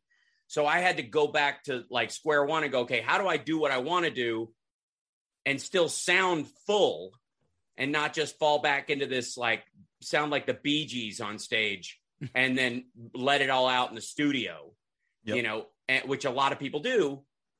And so I had to, you know, rebuild from scratch and go, okay, how, you know, what would a pro do in this situation? And in learning what that means, and one of the biggest moments I had was, first of all, this recognition that Sebastian Bach always talks like this for a reason. Yep. But also how much air it took to make a high note, which is this. That's it. Any more air is too much. And so when I see people going, you know, you're like, okay, you're sawing your throat to pieces right now. And all the heat from your voice should come from your mouth and the back of your throat, not your vocal cords. Yep. And so once I started figuring out how to do that, and like I said, I've been doing characters my whole life. So, you know, and watching, like I can do Cinderella and old AC/DC, like Brian Johnson, Back in Black, full voiced to this day pretty easily. That seems like hard though. It is if you down tune. This is the thing. I've done this at the Ultimate Jam Night and a couple other things, and I've done it with Steel Panther. If you down tune that at all, if you don't do the original tuning, it will throttle you. It's like taking a cheese grater to your vocal cords. It's terrible. Yep. And that was an important lesson. If you do it in the original key, it fits. There's a gear for it in your voice, like Paul was talking about. But if you lower it a little bit, it's in the wrong spot, and you'll grind yourself to nothing. And that's why Brian Johnson, that's the version of the thing what you can do, where he squeezes back in there, because that's the cheater version of it. And he can't do the Back in Black, I hit the sack, I'm better wrong, I'm bad. That's a full voice. Like I can do that without warm up. I can do it for an hour. And as long as you don't overdo it with how much air you're pushing through, you're fine. Yeah. But what'll happen is, the harder it gets, if you're a little tired one night, you're a little worn out, worse, you've eaten something bad that's going back up on you. That's where acid reflux messes with most singers. You'll get into the, you know, and then you're done. Then 3 shows later, you can't speak. What do you find is harder to hit for yourself if you're singing? Now, you do Van Halen songs, you do Kiss songs. Have you done any Sebastian Bach? I've heard you do some Sebastian Bach. Yeah. We just did Slave to the Grind as an album review crew episode. Outside my window, there's a whole lot of trouble coming. The cops and killers and the rag cover clones. That whole thing, yeah. Nice. Like that whole note at the top, so good. That comes out, yeah. I will use, because his voice, he's a real, like a master class in heat, which is what you call that kind of garble, the on top of the note versus a clean note, you know. And if my voice is wrecked or a little tired, I tune up to stuff off to In a Darkened Room, or all right, let's hear it. In a darkened room, beyond the reach of God's faith, lies the wounded, the shattered remains of love betrayed, and the innocence. Like that, right? So, nice. That if I need to get back to the clean version of my throat, it's him and a guy named John Cowan from Newgrass Revival. I don't know him. The bluegrass band. And his voice is bell tone pure. So I'll do that. Now, when it comes to Kiss, interestingly enough, my natural singing voice sounds more like Gene at his best than Paul at his best. So when I try to sing Paul songs that are really high, I have to find other ways of singing the notes. And they're closer to what Todd Kearns does. And Todd's amazing. Todd's a great guy. He's become a friend. He's the closest thing I've seen to channeling Paul in Kiss. He was amazing on the Kiss cruise. When we saw, me and Tommy saw him on the cruise, and the songs they were throwing out, me and him are like looking at each other like little children. Like, we're never going to hear Kiss play these songs. This was the closest thing. Him and Zach, they fucking killed it. Yes, agreed. Yeah. Yep. And Todd, I was introduced to Todd because of a Kiss related aspect of his performance. His brother's a huge Ace Frehley fan. Okay. And they're both Kiss fans, obviously, but they have a band called Static and Stereo. And I don't know if you know this album or this version of things. Well, Todd Kearns and his brother had a band together in Canada called Static and Stereo. And they had a hit on the radio when I first moved up there to do Queer as Folk, called Before My Time. And his voice is so great. It's, I won't go before my time. My day has arrived. It's so great. It's just and it's very Kiss, kind of positive in that way. And, and the solo on it, I was like, that sounds familiar. And his brother was copying Ace licks from the first 3 albums all over the place. And on the back of that record, on the CD, which I bought as soon as I could get my hands on it, he said, thanks to Ace Frehley and all the gods. Like that, his brother was thanking them. And there's, he even does like the fade out on Love Gun on the end of one of the songs on the record, Yep. And so I was like, all right, I like these guys. I just like them, and so whatever they're doing, I'm in. They're good people. Right. Yep. And so I had a Canadian fan who was like, oh, you don't know, he was in a band called Age of Electric. They're big in Canada. And I was like, oh, that's cool. And she mailed me a stack of CDs.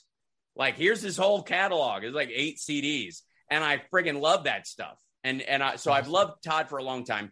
And Canada rocks, just saying. Yep. And seeing a live show in Canada is a joy because they're not as sort of nihilistic and cool as we can be as audiences. So people can just have a good time. Yeah. And so I became a big Danko Jones fan. Oh yeah. And then of course Nickelback as well while I was up there. And I just enjoyed seeing live shows up there. And and became a big Todd Kearns fan. And then all of a sudden he's playing the Kiss Cruise and doing all this stuff. I'm like, that's nuts. Yep. So it's beautiful. So every time I would see a clip, I'm like, that's my dude. Yep. And we had him on a couple months ago and we were like, Kiss 2.0, would you take it? And he's like, I'd be honored, but I don't think that's happening. I'm like, right. I think he'd have to curl his hair, but he could do it. Yeah. I think he would make a great Paul because it's not like just copying him every song. He's got his own little aura and it works. He carries that Paul kind of stuff. Yeah. Todd's a rock star. He's great. Different. Oh yeah. He plays, there's a song called Ariana Incomplete that I really love off the Static and Stereo record. And like, if he knows I'm in the audience, sometimes he'll play it. They'll add it to the set. It's pretty cool. I'm sure he tells that to everybody, but that whole record, I recommend it for people. Go look it up. Static and Stereo. It's Todd Kearns and his brother and a couple other dudes. And it's if you're a Kiss fan, you'll enjoy the record. You really will. I'm sure. Right. Tom. Yeah. So Hal, we can't thank you enough for the time that you've given us so far. I'm going to finish up with one kind of simple Kiss question because Zeus and I love to talk about the solo albums, the 78 solo albums, and Zeus and I a long time ago. Thank you. We always get into this with our listeners on social media, Twitter and Facebook. I know what he's going to say. Because Zeus and I are in the Paul Stanley camp. We love that album. Yep. But then we have what we have called the Ace cult. Sure. Where they can't. It's the Ace Frehley solo album, and then everything else, is either garbage or mediocre. Yeah. Right? Where do you stand on the solo album, including Peter's album, Gene's album, all of them? What's your thought on the solo albums? For me, it's Paul, Ace, Gene, and then Peter's just falls off a cliff. I'm sorry. No! I mean, I like it, but I'm not into boogie woogie per se. It says nothing about the quality of the experiment for him. It's just not my kind of music. You know what I mean? Okay. If he'd put out a legit bluegrass album, I could respect the content of it without being caught up in it. You know what I mean? It's the same thing. That said, Paul's was a Kiss record. Definitely. Ace's was a close second. Gene's was a great experiment in the character that he plays. It was a broadening of what was possible, which it was necessary because he was more than any other character. He was getting narrow cast, right? Now, Ace has had that problem in that everything has to say space in it at some point almost. And it's become like his own little sci-fi series on the side. But the Paul album, I mean, just Goodbye alone. Yeah. Love it.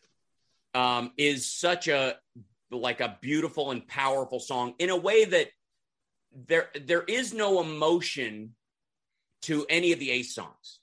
Oh God, no. None. I mean, it's great. They're fun songs and I enjoy them. And In Need of Love is probably the closest that he gets to actually emoting vocally on the Is that record. What he's doing on that song? I don't know what the hell he's doing. I'm in need of love. But that whole I want some love, so give me some. He's it's like out of your mind on drugs, but at the same time, exactly meaning what you say, and that's fine. Yeah, the Gene songs are well performed and enjoyable, and the most emotional song on there is clearly When You Wish Upon a Star. Yep. Yeah.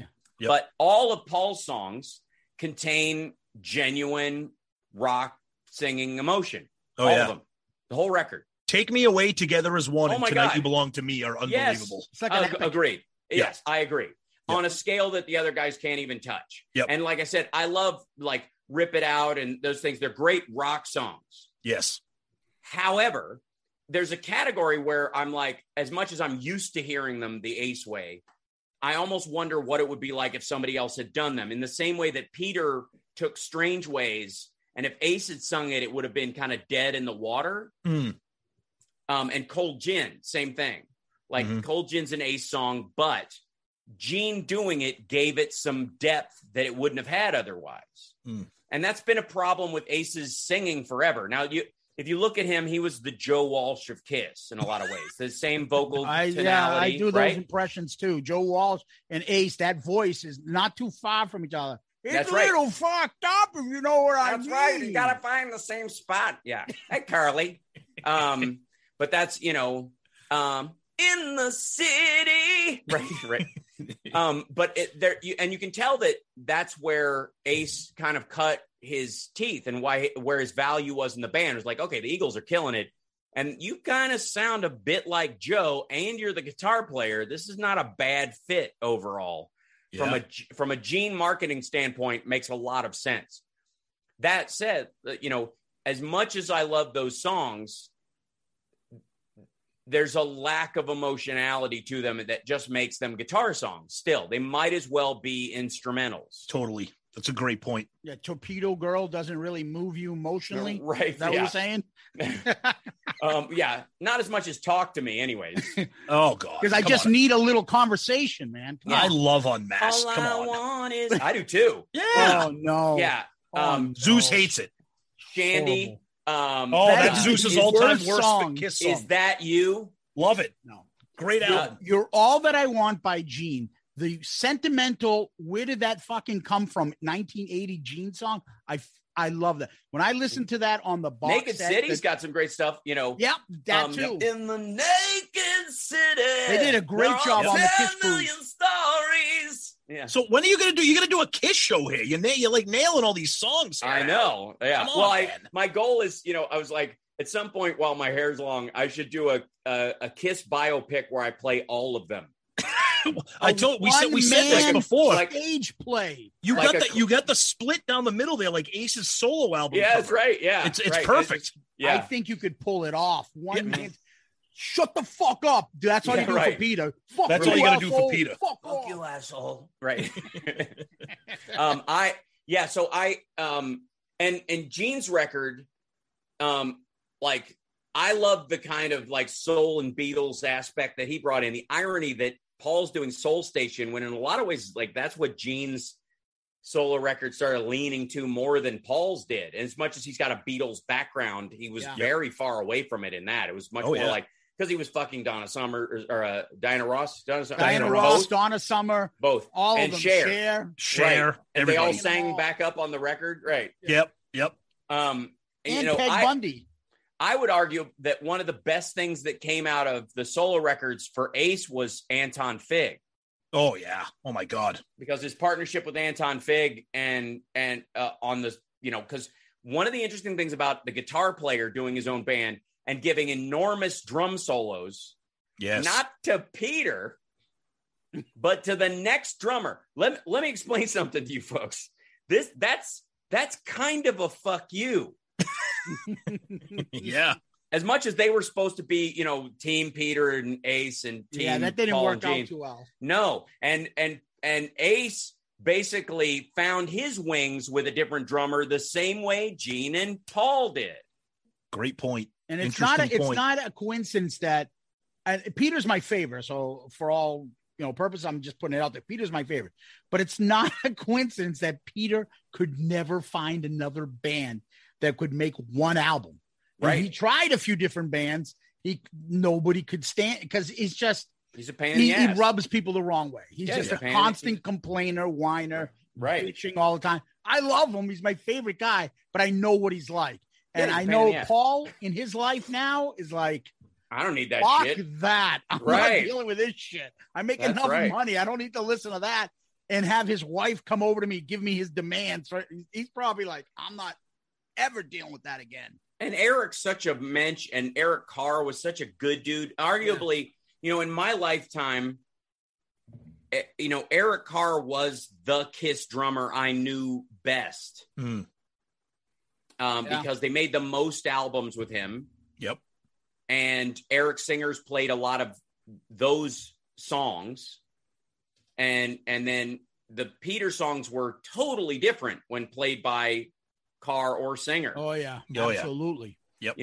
And Eric, I just remember when Eric Carr was introduced to the band, and I was young, and so I was like 11 years old, something like shit like that, and I was just gonna grow up as a Kiss fan, and then all of a sudden, who's this dude dressed as a fox? I was like, oh no. And then I heard Creatures, and I was like, oh yeah, this guy's fucking amazing. Who is this dude? Exactly. Right? Yep. And just, I Love It Loud was in many ways the intro of Eric Carr to the world of Kiss music. And had he been a decade older, Eric Carr, and been the guy, I would argue the first 3 Kiss records would have sounded more Zeppelin-y in their song quality, in their recording quality. I believe that as well. I don't know if they'd be better, but they would definitely be harder, sound better. Zeppelin. And they would have sounded better, and they would have sold better. Because ultimately, what did the live record do but put Peter in a situation where he had to play loud? Yeah, that's a great point. Which he couldn't keep up with. Right. Now, my last question for you would be this. You're with a bunch of celebrities. You're in Hollywood. Anybody that you're surprised or gives you I would say that, all right, let me rephrase this. That do you run into big Kiss fans, people that are like, I love them, or do you run into people that kind of snobby about Kiss in music as far as your fandom? I bond about Kiss with a bunch of people. Chris Jericho's was one of, obviously one of the standouts in that. Yep. But nobody dares cross a line on my music taste. Love it. I'm shocked. Nobody goes, oh, I don't like that band when I say I like a band. Yep. Nobody does that. Children's music. Doesn't fucking dude, I can lean in to somebody's face and go, I love Kiss, Richard Marx, Winger, and Nickelback. and they're not going to say shit. They're not going to say shit.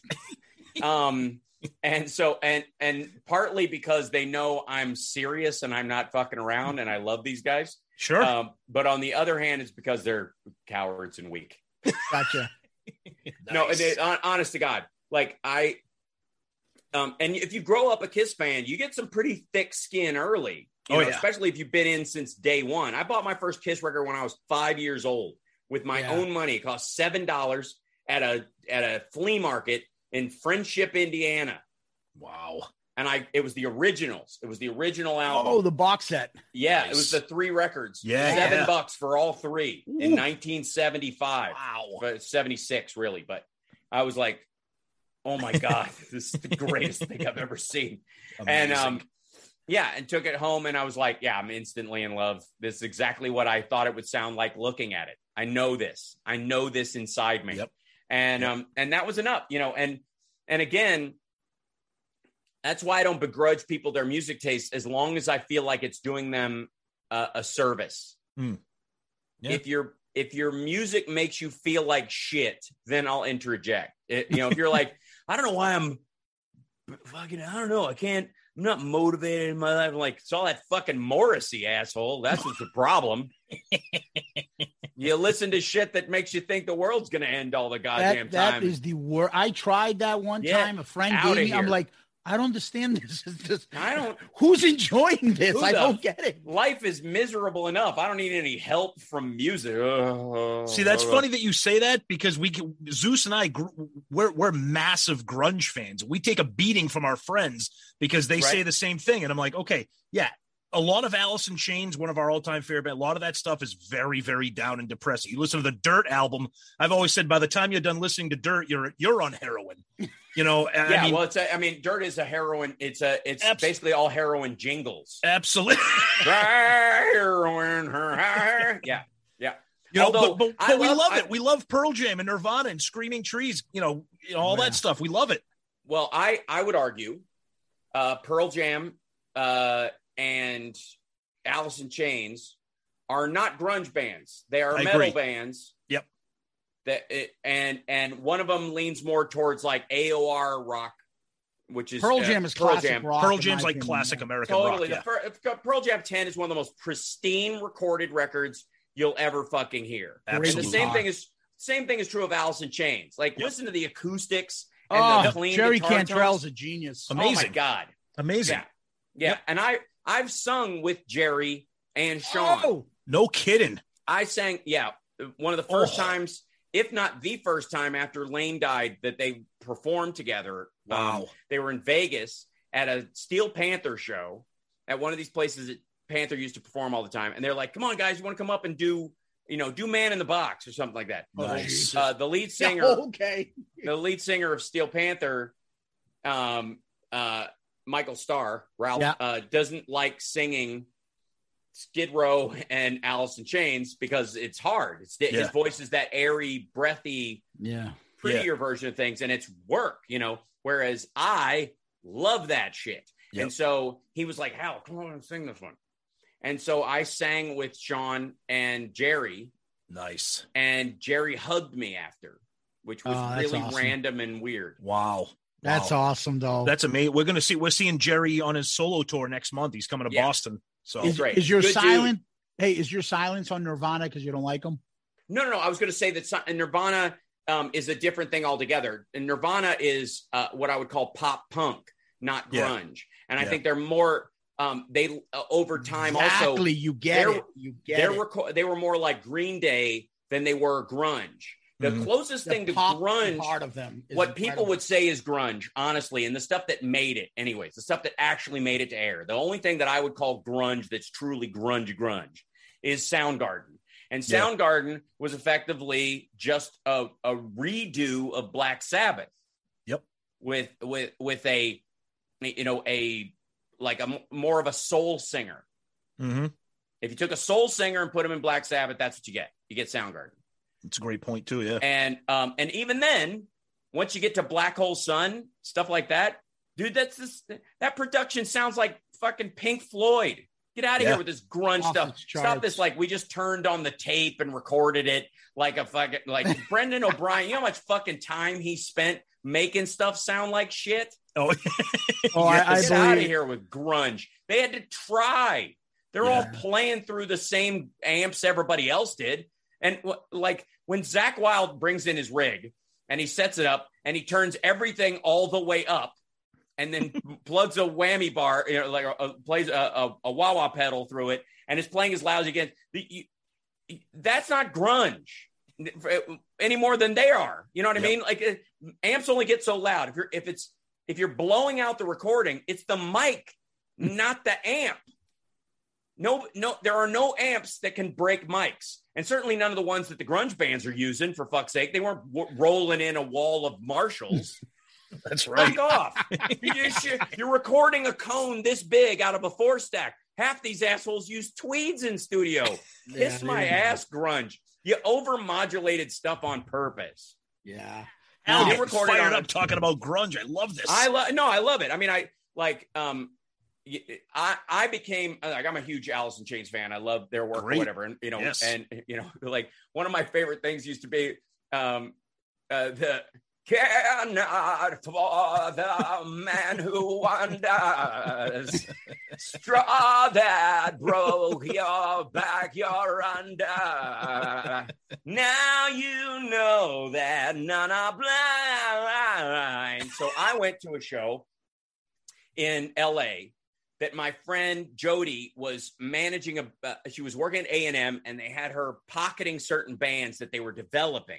And there was a 5-song or a 5-band like demo show that A&M was putting on for people, and to see which bands they liked. And one band was called Burning Tree, and they were the one that A&M was really like rooting for. And this was like 1989. Yep. And they were 3rd on the list. And the 5th band was this band called Alice in Chains. Wow. And the lead singer, they were 5th. And they basically, like, everybody was going to go home by the time they played was the idea. They weren't headlining. This was a showcase show for label people who fuck off early. You want the first 2 slots, but they were like, well, the good band is coming on to the 3rd one. If you want to leave after that, that's fine. And she asked me afterwards, like, what I thought of the bands. And I was like, Alice in Chains is the only band that has any meaning here. Everybody else I've forgotten everything about them. Wow. Amazing. And yeah, they did 5 songs off of Dirt. They didn't do Man in the Box because it was too slow, I think, for where they were going. And it was a song that came later in the recording process. Mm-hmm. But I met Jerry at that show and basically just chatted with him between bands. Wow. Like, when are you guys on? I'll stick around. Like that kind of shit. Well, before they broke, it's not like we, kept in touch, but I was like talking to this guy just hanging out. And then they did their show and I was like, this was fucking great. You guys were amazing. It's like, oh, well, we'll see. Yeah, right. That's where they were at the time, and if you look at, Blitzen,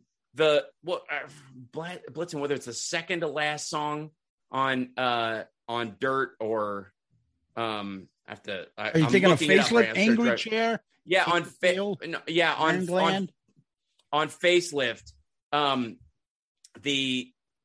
the last two, I know something about you. Real yes, that's it. So yeah, it's basically the label telling them you need an upbeat song. Yeah, you need a Guns N' Roses song. That's exactly what that song is like. It totally. Sounds it's weird. When you hear it makes no fucking sense. It's not Alice in Chains. No, it isn't. And it's the label telling them what to do.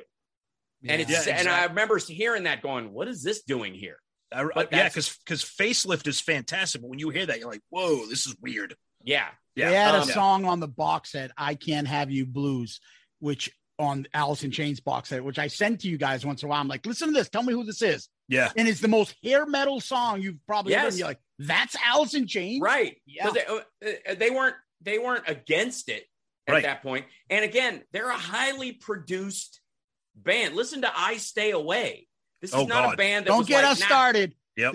We love that. When we were in college, we had the 5-disc change player, and we would sit down, drink before we get out for a party. And we throw that on 10, Nirvana's Nevermind. Super Unknown.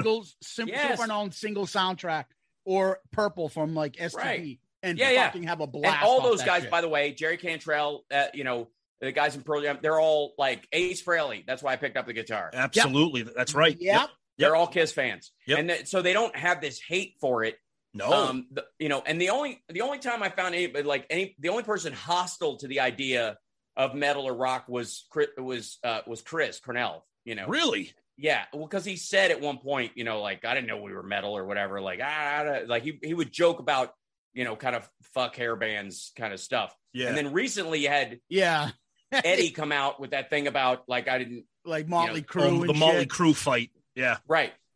And to me, I'm sure some people looked at it as like Pearl Jam punching down. I would say it's lateral, but you don't make that kind of music and you don't bring that kind of value. I love Pearl Jam, like the early Pearl Jam. When they became Fish 2.0, I kind of lost interest. Yes.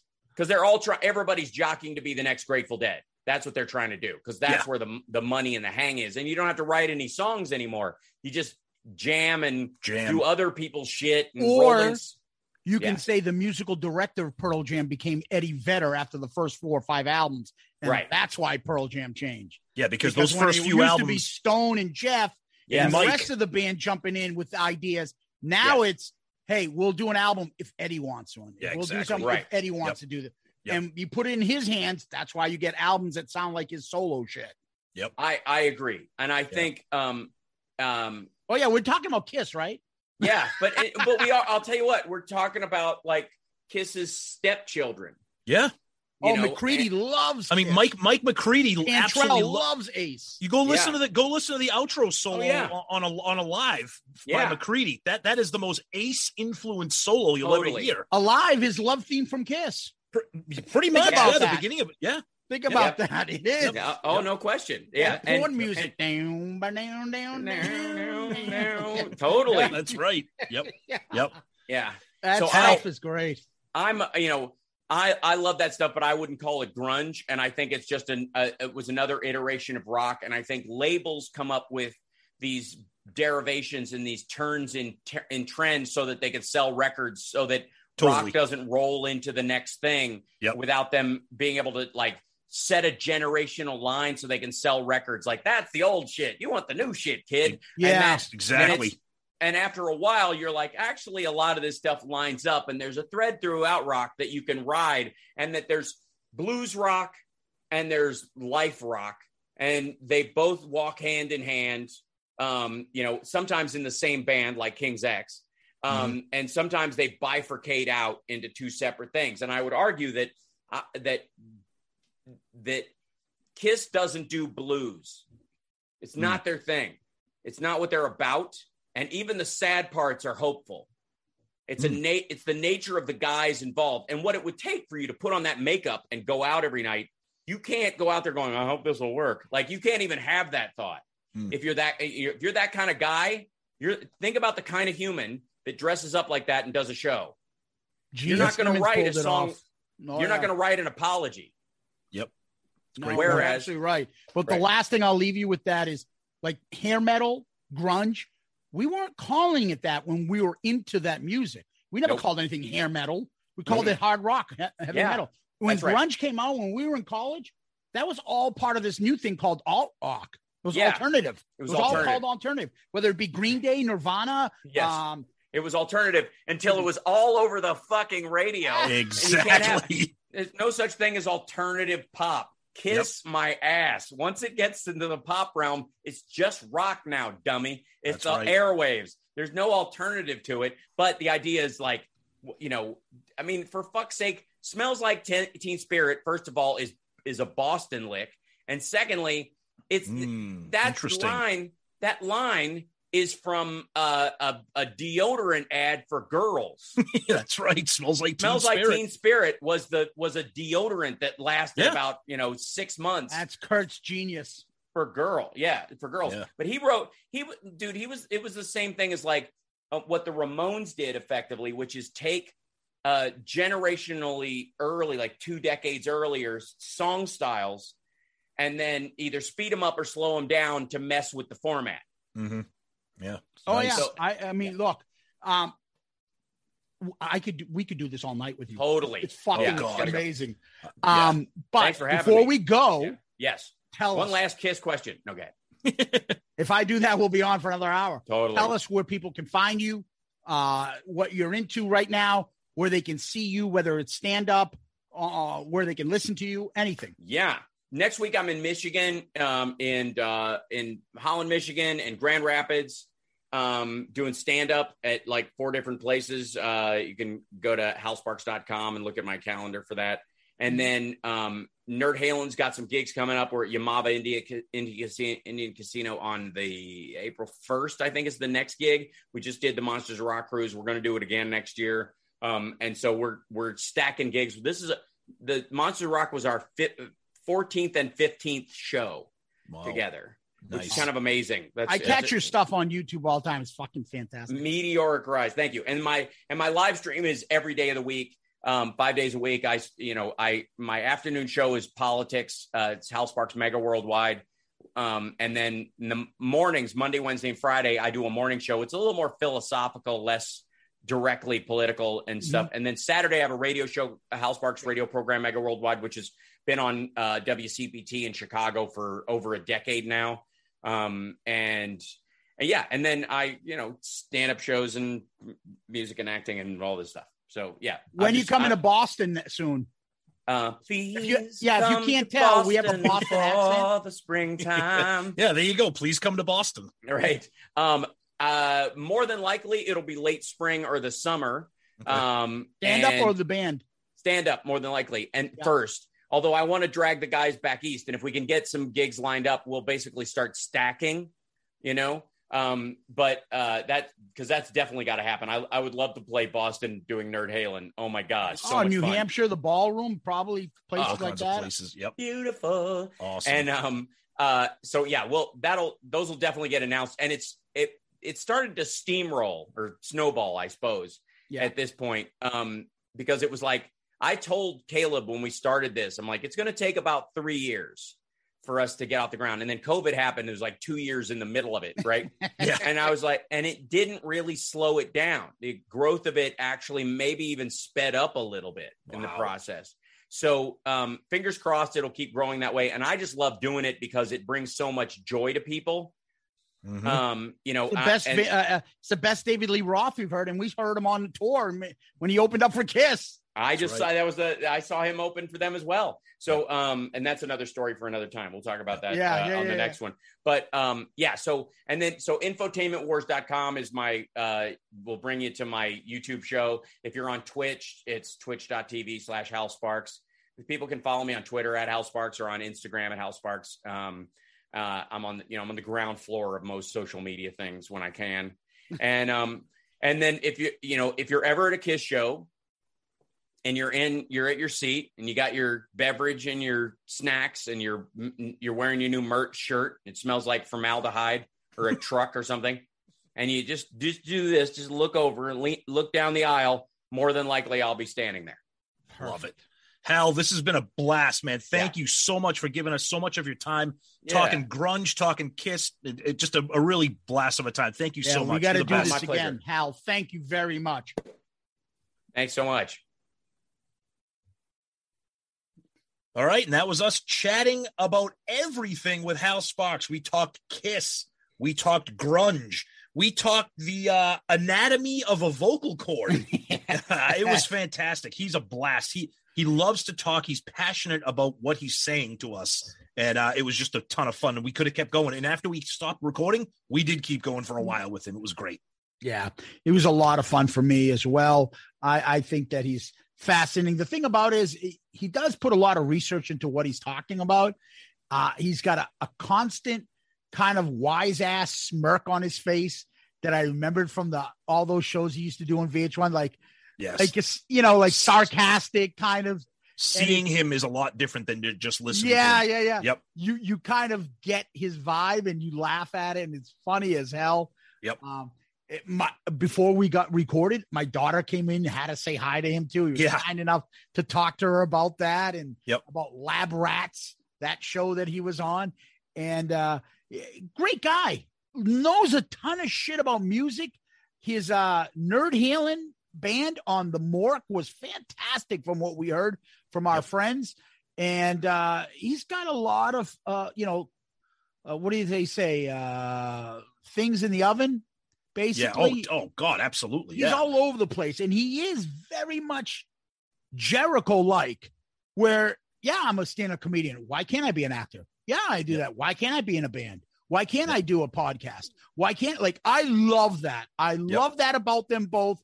They have the same type of personality. They're both super kind and gracious. And you don't get that, hey, I'm a star, you're not, and I'm going to talk to you like this from either of them. They're both great guys. And it's fun and funny because they're friends with each other. And we were talking to Chris about the fact that we were having Hal on. Yep. And, Hal has a great story. I won't share it now, but has a great story about Jericho on a show they were on together. But and it just goes to show you sometimes Kiss is everywhere. And Kiss goes through all sorts of stuff. Here's a guy I never thought would be a major Kiss fan, but here you go. And he's got a good background story and how he got into Kiss and why he got into Kiss. It's very similar to kind of Chris about getting into Kiss in the non-makeup era, but he likes all eras of Kiss as well. Mm-hmm. We just find this stuff fascinating, and we want to have guests like this on. Yeah, it was great too, because some of the questions that we asked him, and of course we veered off because we start talking about everything. But I liked some of his differing theories on, did Vinnie Vincent save Kiss? That's like the cliche question. He's like, no, Eric Carr did. And I was like, whoa. And then he kind of went into an explanation of it. I'm like, okay, shit. Yeah, I never really heard that one before. Then I really, really liked how he went into how he's convinced that Paul Stanley blew his voice out during the reunion tour. And then that's when he went through the whole thing about the vocal cords. Just fascinating, theories and an informed opinion is what we love from people. Yeah. When he was saying, hey, I can't fucking tune to this. I'm too lazy. Yeah, exactly. Just sing it in this fucking key, all right? Yep. Oh, exactly. And then maybe my favorite part of the entire interview, other than the Kiss, was when we started to veer off into talking grunge for a little bit. That was just great. That was great. And then his off the cuff Sebastian Bach vocals. Oh my God, that was yeah. He would break out into song throughout the whole interview. You guys heard it. It was great. He actually's got the pipes. He can hit them. He can hit those notes. So And when he was doing his Brian Johnson, if you saw his face, the way he was doing the Brian Johnson, it was great. The neck all squeezed back. And shit. Yeah, that was great. Yep. That's great. Yep. Well, we hope you liked it. We liked it, and we'll probably have Hal on again soon.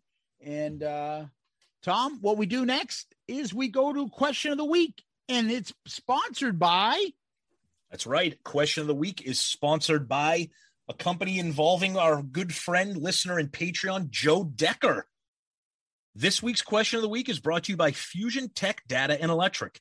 Fusion Tech is a recognized communications contractor specializing in the construction, splicing, testing, and documentation of all types of fiber optics networks. Along with that, Fusion Tech Electric can service all your electrical construction needs, commercial, industrial, and utility, as well as electrical substation work and all UPS and DC power plant installation. Fusion Tech currently operates throughout the 5 boroughs of New York City, as well as New Jersey and the tri-state area, providing union labor with IBEW Local 3 in New York City and IBEW Local 164 and Local 102 in New Jersey. For more information about Fusion Tech, please visit them at www.fusiontech-llc.com or call them at 973-650-1357. Again, that is fusiontech-llc.com or call them at 973-650-1357. For all your electrical and data needs. Absolutely. The guys are great.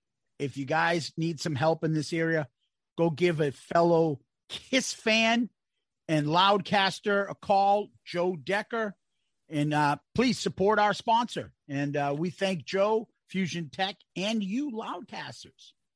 And now, Question of the Week. Our question of the week comes from Frank from Facebook. This is a pretty interesting one. And it's funny because the answer kind of quickly popped into my head, so I'm anxious to see what you think. He said, guys, I was listening to your episode where you talked about things that are overrated and underrated in Kiss. Mm-hmm. Do you think there is anything in the Kiss world that is perfectly rated? Alive. Okay. That was going to be one for me. That was up there for me. But I thought it would be too obvious, but I liked it. My other one was going to be Rock and Roll Over. And I say that because I never hear, like, you hear people say, I love Destroyer. That's a little overrated. I love Love Gun. That's a little overrated. I love Harder Than Hell. Yeah, but it sounds crappy. I have never really heard anybody say anything overly negative about Rock and Roll Over. People say it's my favorite album. Yeah, I'm not going to argue with that. It's a great album. It's got great hits, deep cuts. But Alive, too, you're right. Alive 1, I would agree with you. Because a lot of things, we talk about this and we did our whole episode, a lot of things are either overrated or underrated when you're talking about Kiss. So yeah, I'm also thinking critics actually like Alive. Yeah. So they get some that love from it. Yep. I do some people think that it's better than some of the tracks? I can see that argument. I mean, some of the studio tracks, I can see that argument.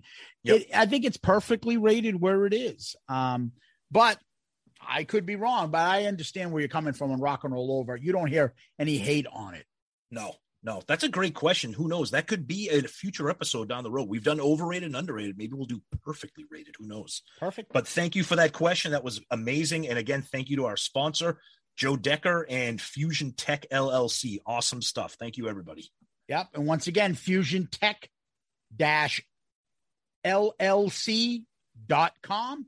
And the phone number is 973-650-1357. Tom, where can people find us? Yes, as always, our email, shoutitoutloudcast@gmail.com. Shoutitoutloudcast@gmail.com. Please email us comments, questions, little quips, show ideas, anything.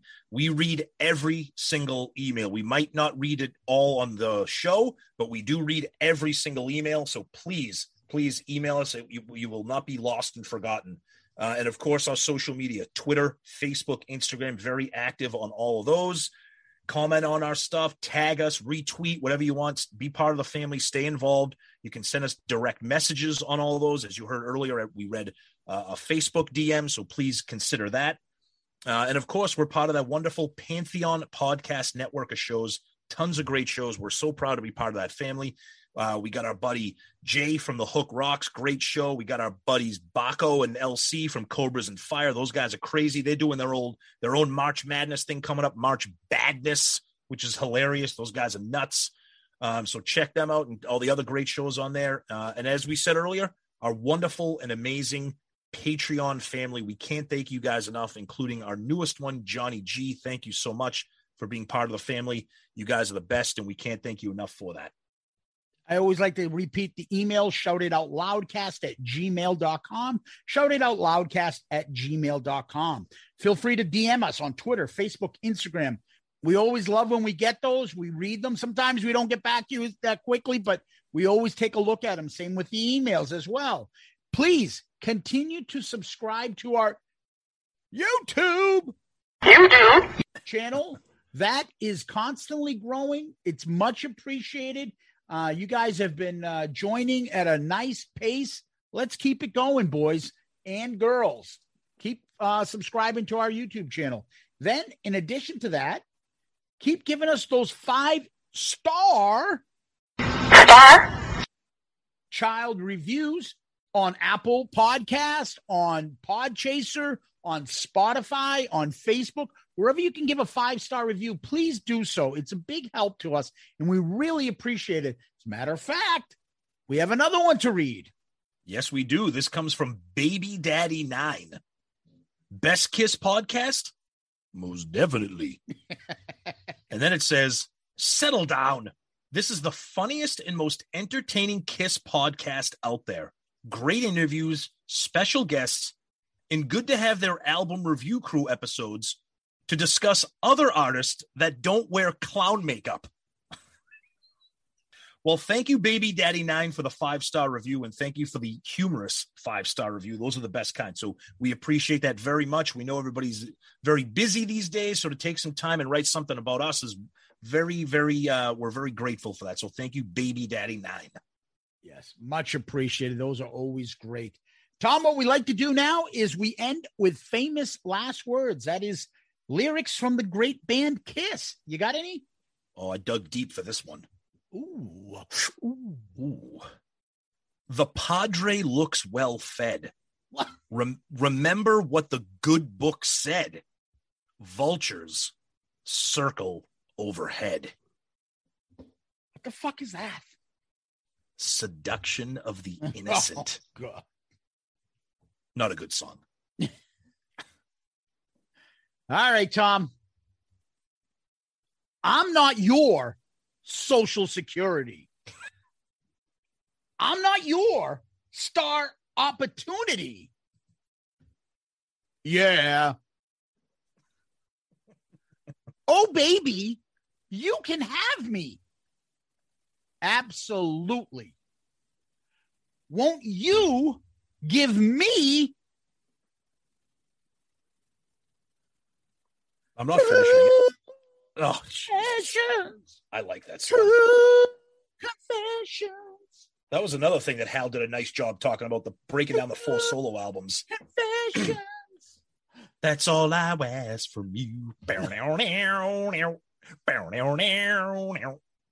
That's all I'm asking for. Oh, yeah, I fucked up the lyrics, whatever. That shows you how often I listen to that album past Radioactive.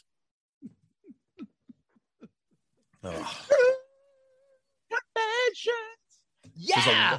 There's a Nell lot Carter from Gimme that in that album. From Gimme a Break. Oh, give me a break. I sure deserve it. You have to be like the biggest lead like actress in a TV series, I think, of all time, right? Like big, like physically big, or like big, like famous? No, big like circumference. Big. Oh, yeah. It's big. She's big. She's a big woman. Other than Shirley from What's Happening Now, I'm thinking. Were you just going to say What's Going Down from the What's Going Down episode of That's My Mama? Yeah, that too. But yeah, Shirley from What's Happening? What the fuck? She was a comedian too. I don't know, but yeah, she and I think Roseanne too may have been up there. They're not what you would call attractive. They're not what you would call fit women. Yeah. Only podcasters are fit, Tom. That's right. That's right. Well, we want to thank our guest, Hal Sparks, for coming on. Tom, thank you. Loudcasters, thank you. Kiss Army, thank you. Yeah, absolutely. Huge thanks to Hal Sparks. What a treat that was to have him. Tons of fun. We love those kinds of guests, those kinds of interviews. Thank you, everybody out there, our Patreons, our Loudcasters, everybody. You guys rock. Thank you so much. And Zeus, as always, thank you. Peace out, Girl Scout. Joey, you like movies about gladiators? It's NFL draft season, and that means it's time to start thinking about fantasy football. FantasyPoints.com features industry-leading experts and prognosticators using proprietary hand-charted data to help you score more fantasy points. FantasyPoints.com is the place to go for whatever kind of fantasy football you play. Whether you play fantasy football, daily fantasy sports, or do a little bit of everything, Fantasy Points has the meticulously researched content to guide you to victory. And why wait for the fall? Fantasy Points also covers the new spring football league, the UFL. Join the guru, John Hansen, Scott Barrett, Joe Dolan, and other massive names in the fantasy football universe with an exclusive offer. Use code Pantheon for 15% off any Fantasy Points package, including the all-in package, with access to every article, tool, and data nugget that Fantasy Points has to offer.